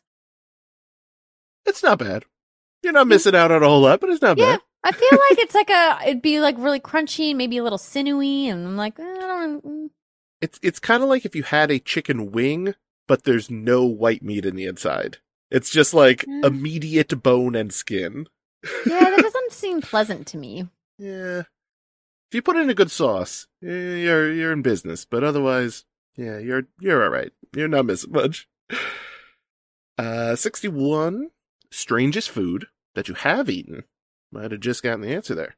I mean, I definitely listed some really strange food that I have eaten. I also think things like escargot are kind of strange, but delicious if made properly, especially if you're in France and you have the opportunity to eat like authentic French escargot. Amazing. But when you think about the fact that you're eating literally like a slug in a shell, it's like, this is weird. Why am I eating this? This is kind of weird. A little bit. But delicious. I've tried uni, but I'm not really into it, which is sea urchin. I know it's like a delicacy in sushi, but the texture of it was not really my thing. But yeah, I've tried a lot of like weird stuff. Nice. 62. What's a typical day off? Oh my gosh, I don't even remember when day off is anymore. Any parent will remind you that like you don't really get days off once you have kids. I mean, at least definitely not like when they're really little, like mine is, 1 year old. But a day off would be probably having a very quiet morning with multiple cups of coffee instead of one that I've had to microwave 3 times because I can't drink it all in a single sitting. Mm-hmm. And yes, I am not afraid to microwave my coffee. Don't at me. And playing something on my Switch. So before my baby was born, what I did during the pandemic that really was relaxing to me on my time off was I would wake up and I would get my Switch and coffee and I would just sit outside and play Animal Crossing on my Switch. And I would like go to the Animal Crossing subreddit and like look at what new designs were posted that day. And then I would go look them up and be like, I gotta pin this to my Animal Crossing board on Pinterest. And I would just have like a nice morning of just like having like chill vibes. And then I would maybe make myself food or order something and then play something else, like maybe play some Destiny or do some strikes with some friends. And then, maybe do some online shopping. Just kind of laze around, do nothing. Sounds like a pretty darn good day to me. 63. Bucket list item that you accomplished. I got to go to Australia. That was a bucket list item that I wanted to do. I still have another bucket list item in Australia that I haven't accomplished yet, which is to go to the Great Barrier Reef. But I've gotten to go swimming on Bondi Beach in Sydney, one of the most beautiful beaches in the world. Wow, that's incredible. 64. Bucket list item you probably won't accomplish? That's tough because I think we all want to believe that we're going to get to all of our bucket list stuff. But one of my bucket list items that I want to accomplish someday, but it requires me to be independently wealthy, is I want to like rent a yacht in the Mediterranean and just sail around for a couple of weeks or a couple of months on a yacht in the Mediterranean. Just beautiful. Going from Italy to Greece and Croatia, Spain. Just That kind of tool around. Yeah. Doesn't that sound amazing? Yeah. And I think it's only done by people who are either incredibly wealthy or, I think, art thieves, if movies tell me the truth. Yeah. Or they're working the boats, right? True. Yeah.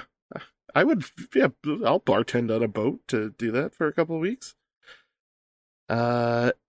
65. Dubbed by previous guests, the realest question of the bunch. Name of a friend you don't keep in contact with, but regret it. Oh,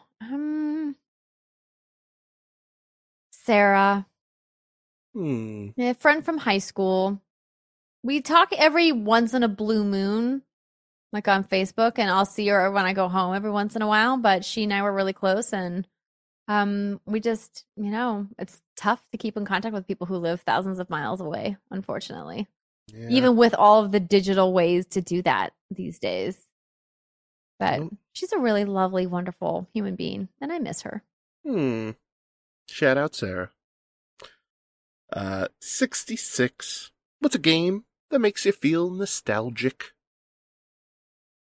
Mass Effect. Ooh.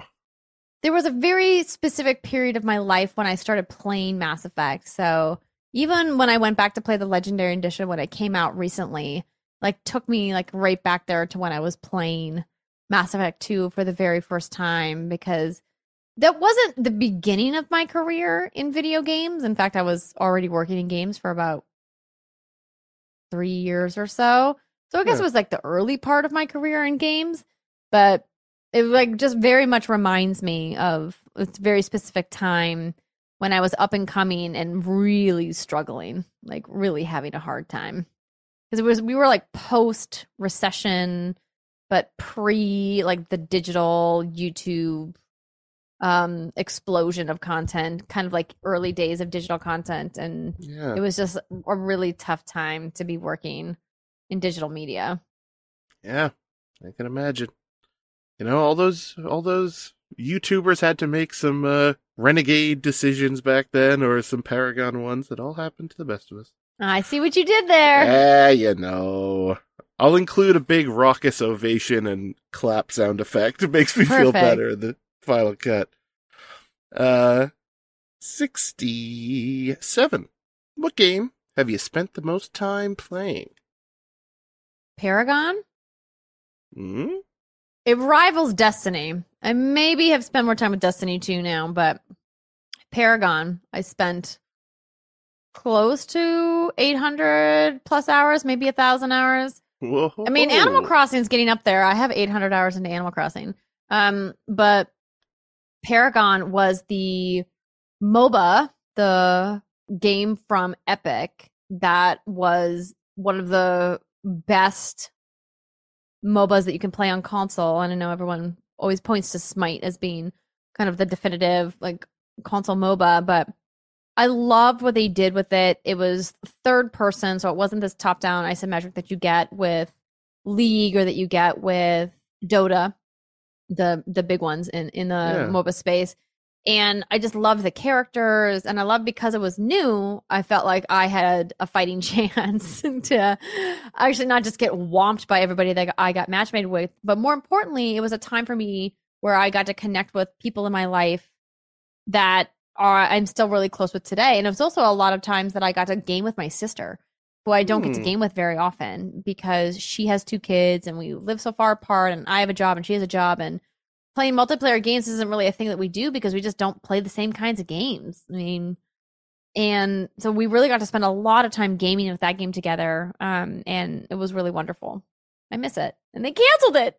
Because they're like, well, we got to put all these devs on Fortnite. I'm like, no, you don't. You have enough money to support both. Bring it back. They have enough money for a small country. They could bring back No, Paragon come if they on, wanted Sweeney, make it happen. to. 68. What's something you've built with your own hands? Like, does something that I built with instructions count, or do I have to have actually like cut the pieces of wood and put them together myself? I'm saying instructions are counting. Well, I mean, most of the things in my house, this desk that I'm sitting at right now, but really the studio was a labor of love for me. I put up every single piece of foam that's in this studio. Oh, wow. And this studio is about 450 square feet. So it's a decent size, and it's like 10-foot ceiling. So it's a lot of foam.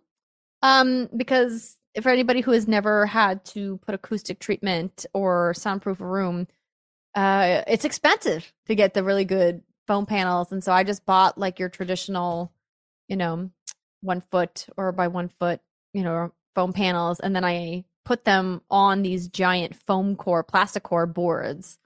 And I hot glued them all. And then I put them up on the wall with command strips so I wouldn't damage the wall. And let me tell you, that was a project. It took probably a week or two to do the entire room.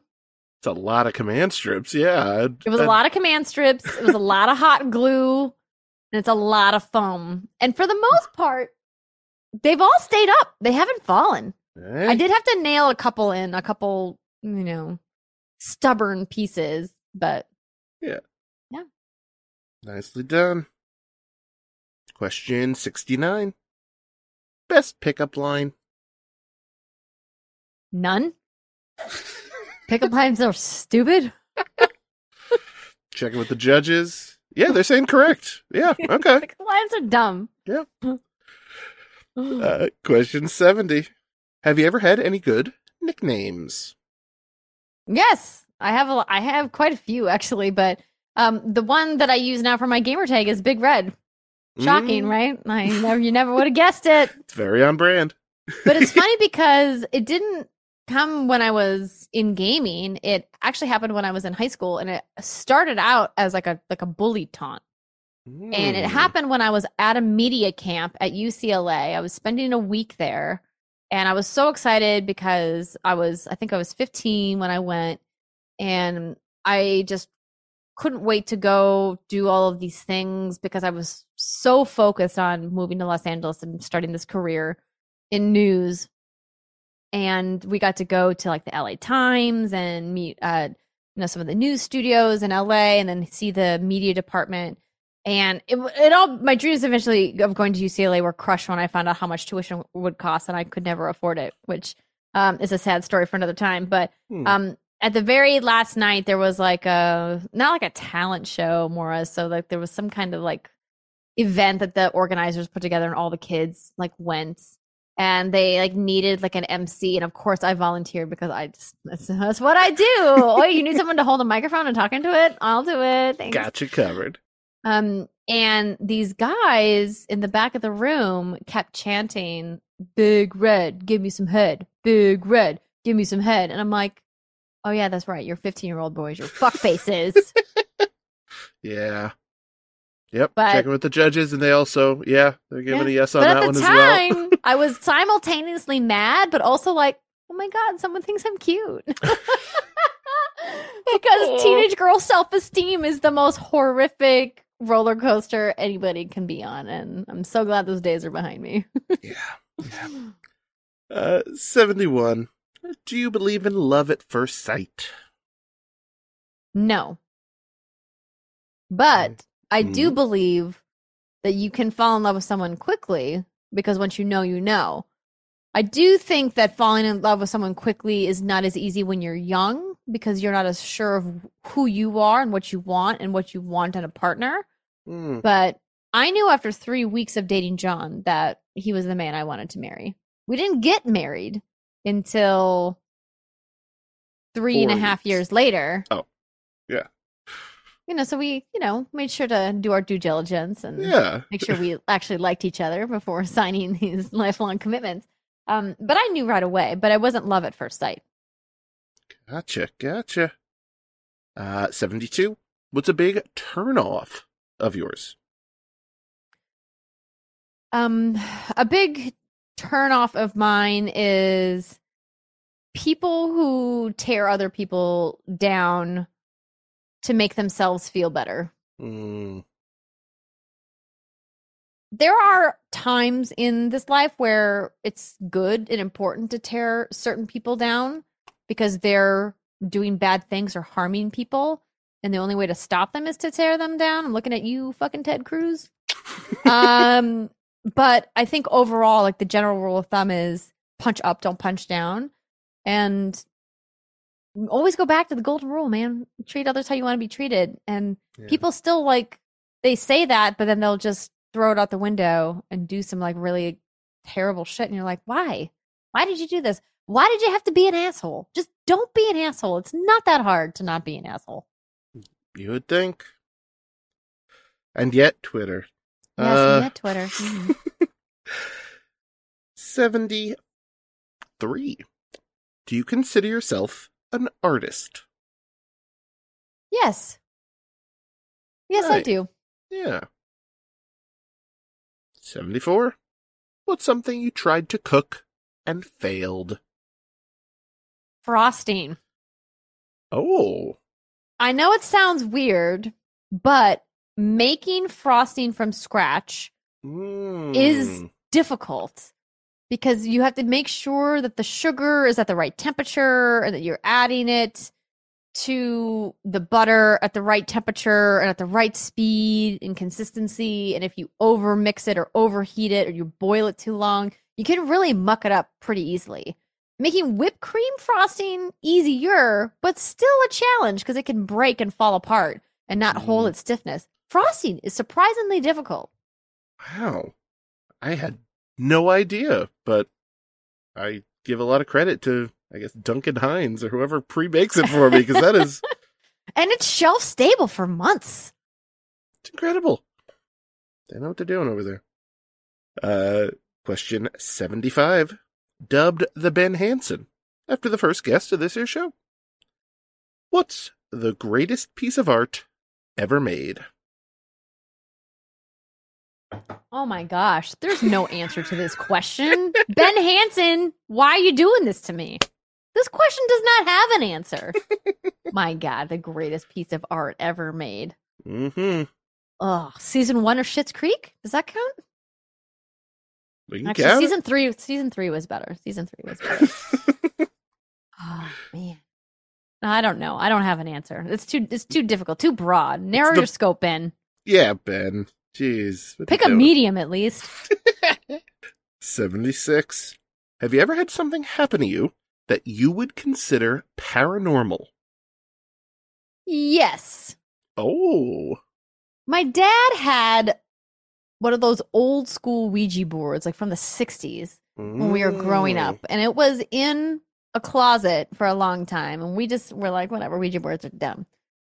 And then one weekend, one of his buddies came over with his kids. And we would see these kids occasionally because, you know, two divorcees with their kids, they're like, let's get together. And the kids can, like, you know, keep themselves occupied. They'll entertain themselves. And yeah. So we were in the basement of my dad's house and we had all the lights off. We're like, let's get the Ouija board out. I think we were probably like 8 or 9 or something, maybe a little older. And there was 3, so it was me, my sister, this girl, and her younger brother. So there was 4 of us, 3 girls, 1 boy. And so we were playing, and I feel like anybody who's ever played with a Ouija board knows that, like, there's a little bit of give and take of, like, who's pushing, who's pulling, somebody's moving it, whatnot. But then there's sometimes moments where you're like, wait a minute, I actually wasn't moving it. And then someone's like, I wasn't moving it. It's like, you're lying to me. Somebody had to be moving it. This stuff is all bullshit.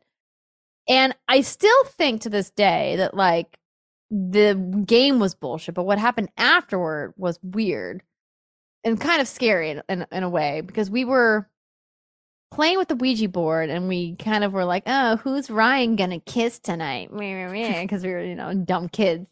Yeah. And it kind of like set off this like wave of negative energy. where we were just messing around, but then he got like really mad about it. And then he started yelling. And then my sister started yelling.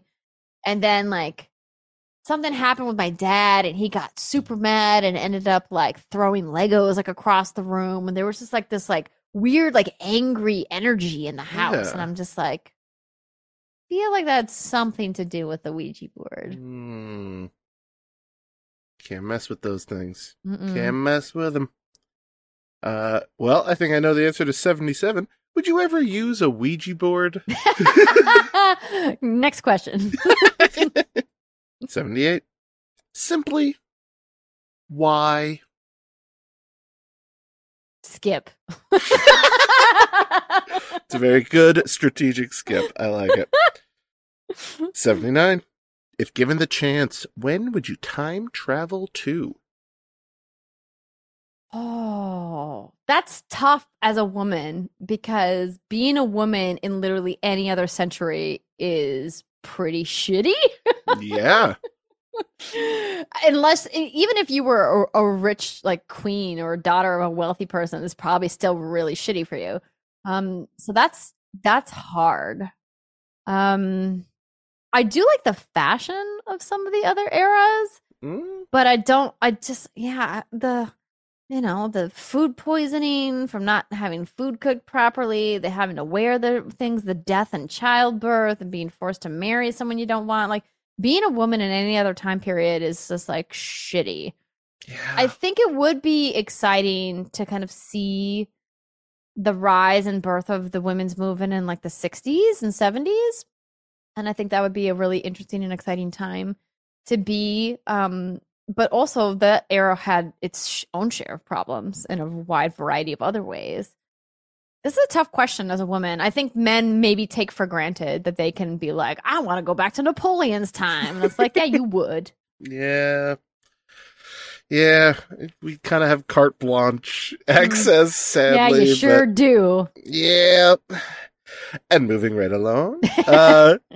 Question 80. Have you ever made a sudden dramatic change to your lifestyle and stuck to it? Yes and no. Mm. When my sister was diagnosed with celiac disease, I was trying to understand what she was going through on a daily basis. And so I went completely gluten-free for 10 weeks. And I gave myself a time period to kind of evaluate and to bring gluten back to see if I was having any of the same issues that she was having, since it is a genetic thing. And going completely gluten-free for celiac, and for people who aren't aware of what celiac disease is, it's an autoimmune disorder, not an allergy. But I always told her, just tell people it's an allergy. People don't understand when you say autoimmune. They don't know what that means. Where your body basically rejects the gluten protein like it's a foreign invader, almost like it's a cancer cell, and it can cause a whole host of various physical problems for people on scales of stomach discomfort to intestinal cancer. Like it's can be really bad. And my sister is, pretty gluten sensitive now. And so I wanted to live how she's living to kind of see like the struggle that she was in, because imagine someone telling you that you could never have an Olive Garden breadstick ever again. Oh, that's going to strike Or you deep. could, but you're going to risk literal food poisoning / you could set yourself up for cancer. Like a cancer-causing breadstick. Like, not good. Right? Not like, good. it's devastating news getting diagnosed with celiac disease for people. But it's much more manageable today. So I want that. And what that means is that you have to look at every single product in your life, because things like lotions, cosmetics, shampoo, things you wouldn't think of have gluten in them or some kind of wheat binders. And it's things that sneak up on you and you don't know. Like the glue in cigarette paper, if you didn't know, has gluten in it. Wow. She discovered this because my sister used to be a smoker no more.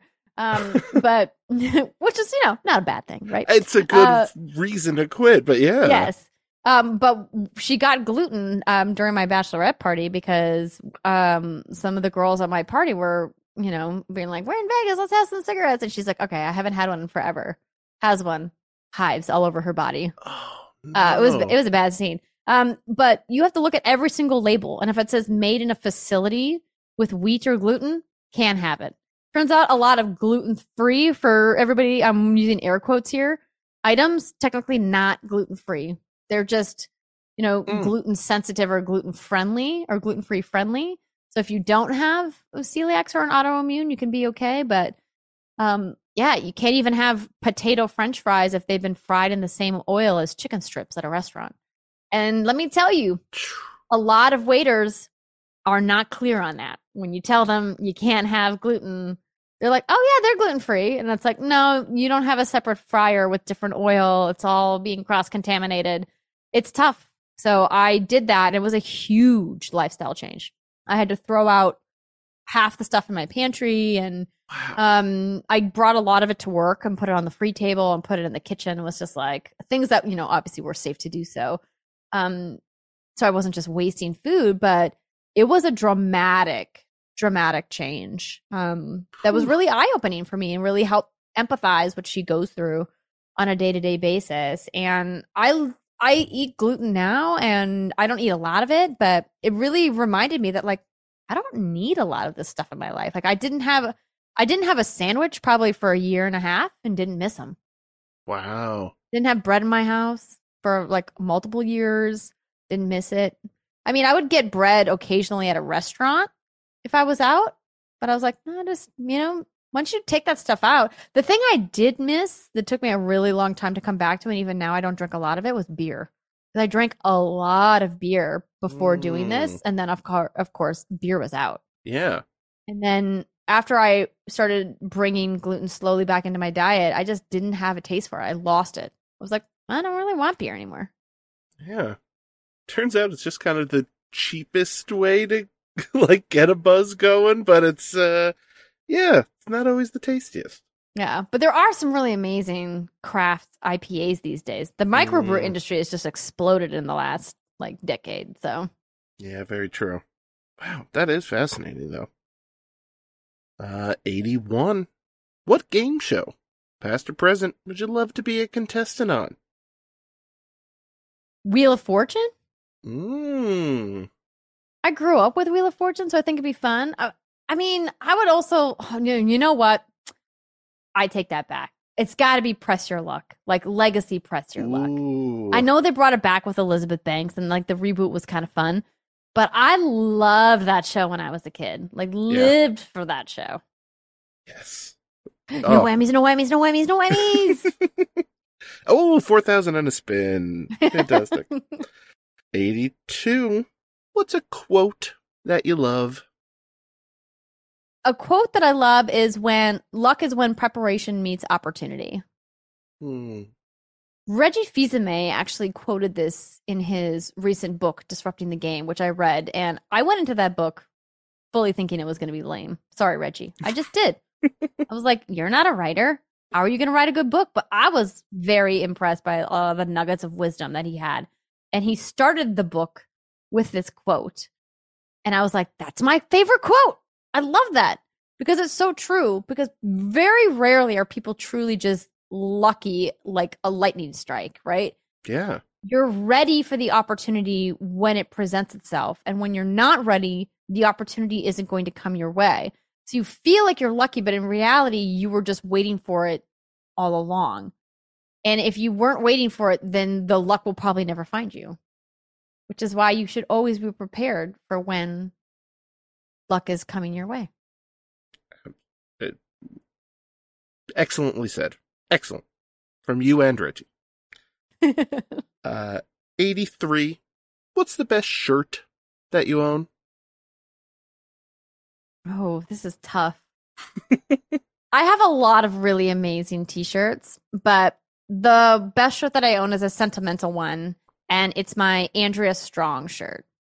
And this is super important to me because I went through some really heavy, hard stuff last year, medically, in and out of the hospital during my pregnancy. Thought I was gonna die multiple times. We're gonna like keep the high level TLDR, not go down that road. Sure. But a group of friends saw what I was going through and didn't know how to help. And because it was COVID, people couldn't come and see me in the hospital. People couldn't come and see me afterwards. And like sending things was like, well, what do you even send? She doesn't need, like another like basket of like soup or whatever. And so a group of my friends were like, we want to do something. We don't know what to do. And it was organized by a couple of really close friends of mine. And out of the blue on social media, all of my friends started posting these photos of them wearing these t-shirts that had like this really cool crown design, and it said Andrea Strong on it. And the coordination for the amount of people that were involved is still like, it's still really awe-inspiring to me that, all of my friends kind of got together and did this behind my back. But they wanted to show support in a way that they knew that I would see, and that would kind of indicate like, hey, we're here supporting you, even though we can't physically be there supporting you going through this like really hard time. Yeah. And it meant a lot to me. So that's probably my favorite t-shirt. Oh, that is so heartwarming. That's amazing. Yeah, it was great. People do wonderful things, Having friends is good. It's important. It's a very good thing. 84. Would you change your middle name? No. Definitive. I love it. Yeah. 85. What's a good impression you can do? Well, so there's a famous clip of me singing Toad Sings. I don't know if you're familiar with Singing Toad on YouTube. Mm-hmm. But I can do Singing Toad. Would you mind just a sampling of it here? Sure. So the one that I was doing was so Singing Toad has a lot of songs if you look this up on YouTube. But the kind of famous one was Chandelier by Sia. There was a I wanna fly from my chandelier, from my chandelier. Like that, Singing Toad. Brava. Oh, that's good. I don't know why I can do Singing Toad. It's kind of weird. It's dead on, too. That's fantastic. Oh, gosh. 86. Is there a tattoo you wanted to get, but are glad you didn't get? No. There are tattoos that I still think about getting that I'm probably going to get, but I haven't gotten yet. But none that I was like, oh, I'm so glad I never got that.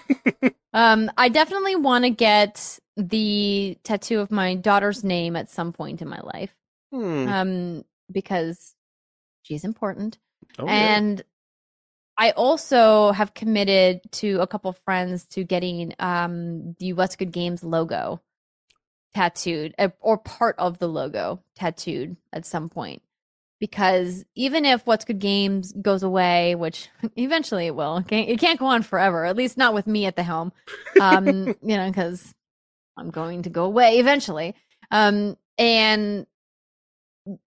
I think the reason why it's so important is that it's more than just like this project that I started. It's like it means something bigger than that. It like stands for something bigger than that. This idea of creating a safe space and an inclusive space, not only for women in video games, because we don't have one / didn't have one, are finding our spaces, but for people of all backgrounds that always felt like they were not welcome as a gamer or not welcome in the communities of video games, whether they be, people of color or LGBTQ or people who are of gender fluidity, basically anybody who's ever been told like, you don't belong here, you're not a gamer, you're a fake gamer, you're a casual, whatever kind of insult. And it's really meant a lot that our community comes to us and says like, thank you for making this space, because I love games and I just want to talk about the games that I love. But people told me that I don't get to love these games and I don't understand why. And I was like, not here. Everybody gets to love games. Yeah. But if you're a dick, we are going to kick you out to make sure everyone can keep loving games. And we have had to be really strict with our community to keep it a safe space because people want to come in and tell people that they can't be fans of stuff. And we're like, nah, none of that garbage. You can disagree and have heated debates, passionate debates, but you can't be a dick at What's Good Games. I love it. I think it's a good rule. I think it's tattoo worthy. I like it. 87. How would you describe your 16-year-old self? Oh my gosh. Overconfident, yet incredibly ambitious. And more naive than I would be willing to admit at the time, but definitely see now. I have always had a hunger and drive and wanted to do it all. And I prided myself that I was never, well, I say that now, but I still believe that I was never the smartest person in the room, but I was the hardest working person in the room. That I would be there first and I'd be the last one to go home. And I'd always be doing the extra credit and doing the extra project, going the extra mile, because I knew that I wanted to be the best and I didn't have natural smarts to beat some of my classmates like head to head in certain things, that I knew I had to outwork them. And I did. And I graduated number one in my class because I went to office hours for all of my teachers before and after class, for almost all of them, to make sure that I always got the A. It was always a thing for me. But there was a lot that I thought that I knew about how the world works that I clearly did not know. And I wish that I could get out from under my own ambition to be more empathetic even at that age. I think we want to believe that we were kinder than we actually were when we were young. And part of that is a product of our environment, of course. But part of that is also a product of us being so concerned with our immediate world that we don't stop to think about the world beyond us. And I think that our generation now, the generation that's 16 now, has the benefit of being able to see more because of things like TikTok and Instagram and other kinds of social media and internet, connectedness than we did, because the internet was barely a thing when I was 16. Like, we were just learning what the fuck a web crawler was, Yes. Like, even using Google internet searches was not allowed when I was in college. Like, you couldn't do any research using the internet. Everything had to be paper in a book in the library. So it was like right on that cusp. And I wish I could go back and tell myself to get out of my own ass and just not be so caught up with having to be the best at everything. Instead, focus on creating relationships with the people around me instead of being so focused on being better. And that was like, that's a hard lesson to look back and learn and go like, man, I sometimes kind of sucked. Like, I don't look back at myself and go, I was a bad person, because I wasn't. But there are times when I absolutely could have been more kind. And instead of being so focused on winning or being first, that I could stop and help somebody along the way. And I didn't. But now I do. And now I try to. And now that's part of like my growing as a human being, is to be like, hey, you don't have to be the best at everything if you can make a difference in one person's life. That's incredibly powerful. Yes. I love that. 88. What's the worst injury you've ever had?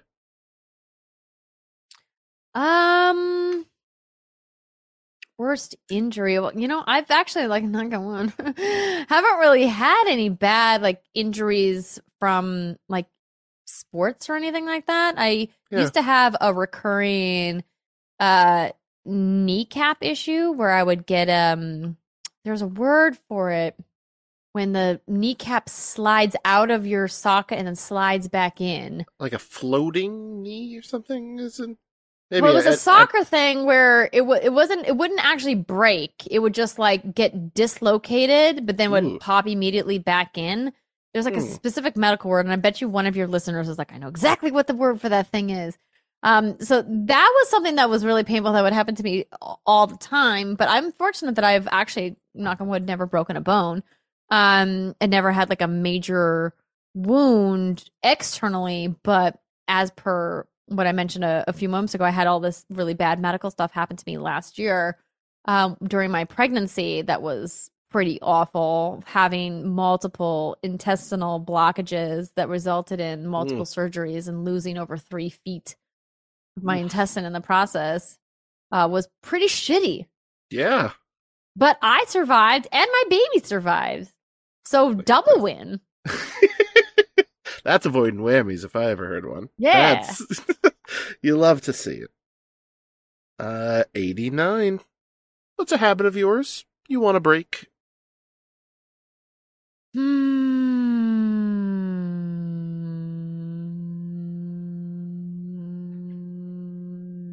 This is a good question. I'm like, there's so many directions I could go. Well, I would like to not drink wine most days of the week, but then again, wine's just so good. It's really And good. it's not that bad for me. My cholesterol levels are excellent according to my doctor. So got that going for me. And I was like, well, I could go like hygiene and say I'd really like to actually wash my face and take care of my skin every night before bed. That seems like a good habit, but that's not like a break habit. That's like a habit I want. It's like, well, that doesn't really count. What's a habit I want to break? I don't know, because like I have things I want to break, but I wouldn't call them habits. I have like, and I wouldn't call them idiosyncrasies. Most of them are like more like obsessive compulsive disorders. They're like disorders. So it's like I want to break them, but like breaking them is not as easy as it sounds. Yeah. You know, I'm like, I suffer from ADHD and I am in treatment for it and I see a doctor for it. And so what happens is that I interrupt a lot. So that'd be like something I would love to not do. Love to like break that, but I wouldn't call it a habit. I'd call it like something that's just broken in my brain. And it's like, well, how do I break the brokenness so that I'm fixed again? The double negative works in this case, right? Yeah. It's like weird poetry. How do you break what is already broken? You don't. I wish I had a like more clever answer, but I don't. Listen, I get it. I get it. Question 90. Getting on the home stretch here. Have you ever lied on your resume? No. Wow. Solid. Well, number one in the class. You didn't have to.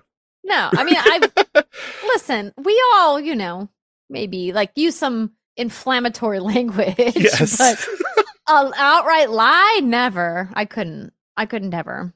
No. Gotcha. My mom would like murder me in my sleep. No, couldn't do it. 91. Have you ever punched someone in the face? I've slapped somebody in the face. I haven't punched somebody in the face. Okay. Fine line there. Yeah. It is very different. Well, hands, yeah. 92. Would you ever go to a nude beach? Yes. Yes, I would. Why not? 93. Somehow not the realest question. When was the last time you cried? Yesterday? Listen, postpartum, my hormones are still out of control. I watch Encanto almost every day and still cry at the end. If you haven't seen Encanto, a wonderful film by Disney. Yes, my husband works at Disney, but he works in Disney games and doesn't work on Encanto. But sometimes he works on Encanto. That's my weird fast talking disclaimer. But it's just wonderful. Wonderful movie. I cry all the time. I cry about things that don't matter. I was just talking with my co-host at What's Good Games about this, Rihanna Manuel Pena, about how we feel like we've kind of turned into softies and how things that didn't bother us before or didn't make us upset before make us upset and bother us now.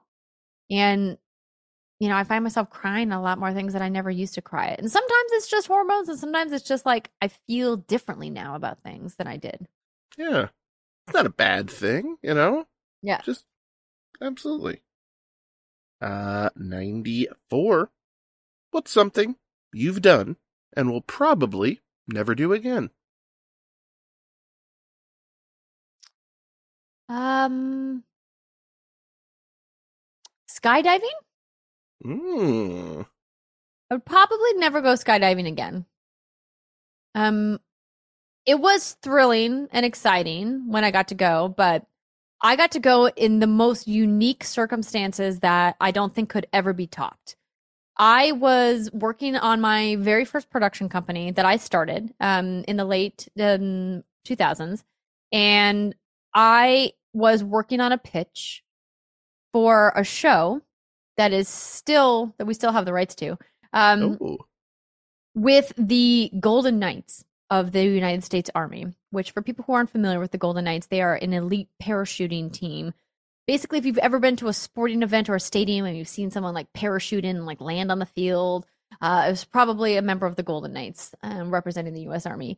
And they essentially are these highly specialized like halo drop parachute teams. And we were working on a TV concept with them and the Department of Defense, and it was a really cool idea. And they hosted our production team working on the show to come out and essentially skydive with them. And so we got to fly on an Army cargo plane out to this base. And I got to go up in a plane with a member of the U.S. military who had done 40,000 jumps 40, as my 000? Tandem instructor. Yeah. Holy cow. And so I was like, if you ever feeling in safe hands, I was like, clearly, like, this guy is going to make sure that I get on the ground or literally die trying. And it was such a magical experience being somebody who comes from a military family and having spent many, many years going to visit my mom on the Air Force Base growing up and seeing planes and being around members of the armed forces. And it was just such a special thing to get to do. And I have like a video of it, and like they gave me this commemorative plaque and everything. And it was just so special being able to kind of talk to these servicemen and women about like why they do what they do and what they love about being, you know, in the military, but also being part of the Golden Knights. And I mean, you're never gonna replicate that in a skydiving scenario, right? So like, I feel like I can never do it again. That's incredible. You did the intro to Metal Gear Solid 3. Like, that's that's amazing. I mean, and it helped that my tandem instructor was fine. He was tall, silver fox, so charming and so nice, because I was nervous as fuck. I mean, why wouldn't you be? But I vividly remember we were like, you know, strapped together, and he didn't even like give me a chance to like protest. We got up to the edge of the door, and I'm looking as like the door is open. I'm looking down being like, oh my God, I can't believe we're actually literally just going to jump out of the plane. And he's like, are you ready? And I was like, and he was like, all right, here we go. And then we literally just went. And I was like, what? I didn't even have a chance to think about it. But I mean, here's a guy who like does like probably 10 jumps or more a day. Cause like when they're in training, they're like on the ground, up, down, on the ground, up, down. Like they just like make these laps all day long when they're training. So it's like, he's like, I could do this with my eyes closed. I was like, please don't though. for me, just leave it open, please, if you don't mind. It was pretty special. That sounds it, yeah. 95, best compliment you ever received. This is tough because I've received so many wonderful messages from people about What's Good Games and what the idea and the entity of What's Good in the community has meant to them, about how what we do or what I do has inspired them to start their own gaming group or to start their own podcast. And those to me are always the best compliments, when the work that I do has inspired somebody else to do work, and in turn hopefully will inspire somebody else to do work. And I think those are always the best compliments. Yeah. 96, tell me a joke. All right, Bob. 2 potatoes are standing on the side of the road. Mm-hmm. How do you know which one is the prostitute? I don't know. How do you know which of the 2 one potatoes? with the sticker that says Idaho. There it is. There it is. You're welcome. I love doing this show. 97 used to be a question that I came up with that just wasn't very good. So I took it, I crumpled up, I tossed it in the recycling bin, and I replaced it with the listener question of the week. And if any of our lovely listeners have a question they want to get used on a future episode, it's 99. It's, of course, the number 99. Questions Pod on Twitter, 99questionspod@gmail.com. So we have a wonderful question from the great Holden Hintz, fan of the show, friend of the show, asking, if he were to have a filet mignon in Bordelaise sauce, what's a wine that would pair well with it? Bordelaise. Okay, that's an interesting, specific question. That's probably not the word I'm looking for. Bordelaise is great. And it's nice because it's kind of tangy too. It's not like super rich. Filet. So filet is a nice fatty cut, really savory. I would say, I mean, you really, with like a cut of meat like that, with that kind of a sauce, you could go cab, which to me feels expected. I would do something a little bit more, more exciting. Yeah, it's an event. Let's make it an event. I would try something. I would try a Malbec. I think would be really nice, or even Barbero would be really great. Depending on what style of Bordelaise you're drinking, or you could go with a nice. You could go with like a French, or just like a French big Bordeaux would be really nice too. Now I want steak. Steak and wine does sound about perfect right now. Thanks, Holden, for getting it in our minds now. Also, excellent question. Thank you. 98. What made you want to be who you are today? Just the desire to be a performer. I never envisioned that I would want to be somebody who works professionally in video games. I've been a lover of video games my entire life, but I was never shown that you can work in video games and have a career in video games, particularly as a woman. And I never thought that as an on-camera presenter and reporter that I would end up in this branch of entertainment news, because I started out thinking I was going to be the next Lisa Ling. And that was like my goal. It's like I loved Barbara Walters and Diane Sawyer, and there was so many wonderful women journalists to like look up to in broadcasting. But when I was in college and I was doing more investigative work, I quickly decided that I didn't want to spend my life struggling under the pressure and the stress of these real world investigative stories. It takes a certain cut of person to do that work. And I have such respect for journalists who tell those important stories. But I was like, I don't think this is how I want to spend my life. I think I want to spend my life bringing joy to people and doing things that bring happiness and uplift people. And so I wanted to go into entertainment news and talk about things that make people happy. Distractions. All about escapism, right? And that's how I ended up in video games. And so I don't know if I have a good answer for that question. I think that was a great answer. Yeah. I Thanks, dare Bob. say. Hey, anytime. Because we're right here. We're knocking on the final question, the top of the mountain, the titular question, if you will. Question 99. What do you want to be remembered for? I definitely want to be remembered for creating a path for other women to share their voices in the landscape of video game fandom. When I started out in video game media, there was very few women on camera. And it was a really tough place to be in an office environment, even if you weren't on camera. And I struggled. I struggled a lot being in these scenarios where I was told my fandom wasn't good enough, my knowledge wasn't good enough, I wasn't nerdy enough, I didn't know enough, my skills weren't good enough. And it beats you down. And it makes you think that you shouldn't be there and that you don't have a space. And I'm so glad that there are way more spaces today for women and other types of gamers, no matter how you identify, than there were when I started. But we clearly still have a long ways to go. And it's challenging because I think fandoms of all kinds, not just video games, but any type of art fandom that's subjective. I mean, look at movie, music, and TV fandoms can be pretty terrible to each other as well. Yeah. But there's a special breed of toxicity that exists in the fandom of video games that doesn't exist anywhere else. And it's troubling and discouraging.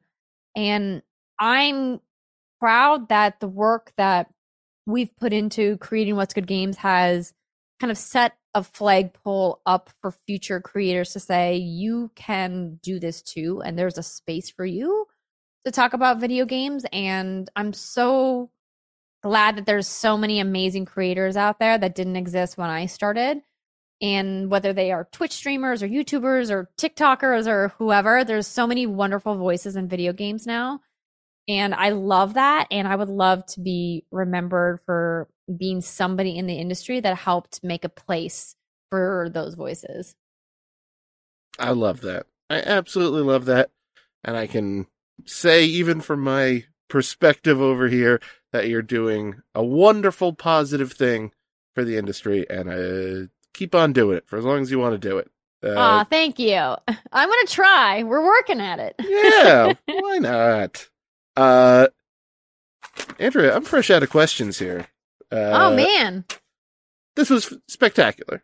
Sincerely, thank you. Thank you so much for taking the time to do this. This was an absolute pleasure. And like I said, keep doing what you're doing, because I'm a fan.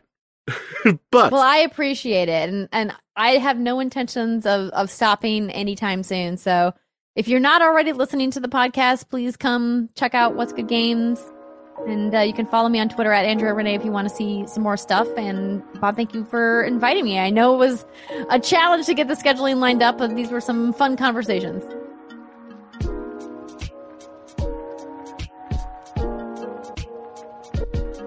The great, the legend, Andrea Renee, everybody. How amazing is she? She's just an absolute powerhouse out there right now. Follow everything she's doing, please. I wish I could talk to her more, but the red light is on. It's last call. Let's figure out what we learned here today. We learned that you need outlets like this to teach the youth of the world about the things that aren't around anymore, like caller's cards or traveler's checks or Joey Lawrence's music.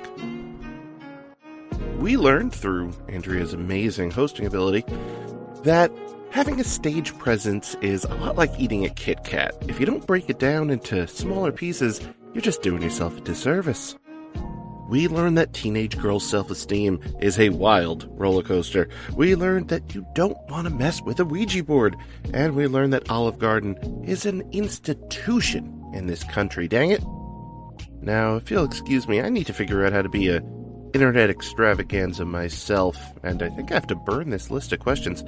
I'll see you again in 2 weeks for our next episode. Until then, thank you, and good night.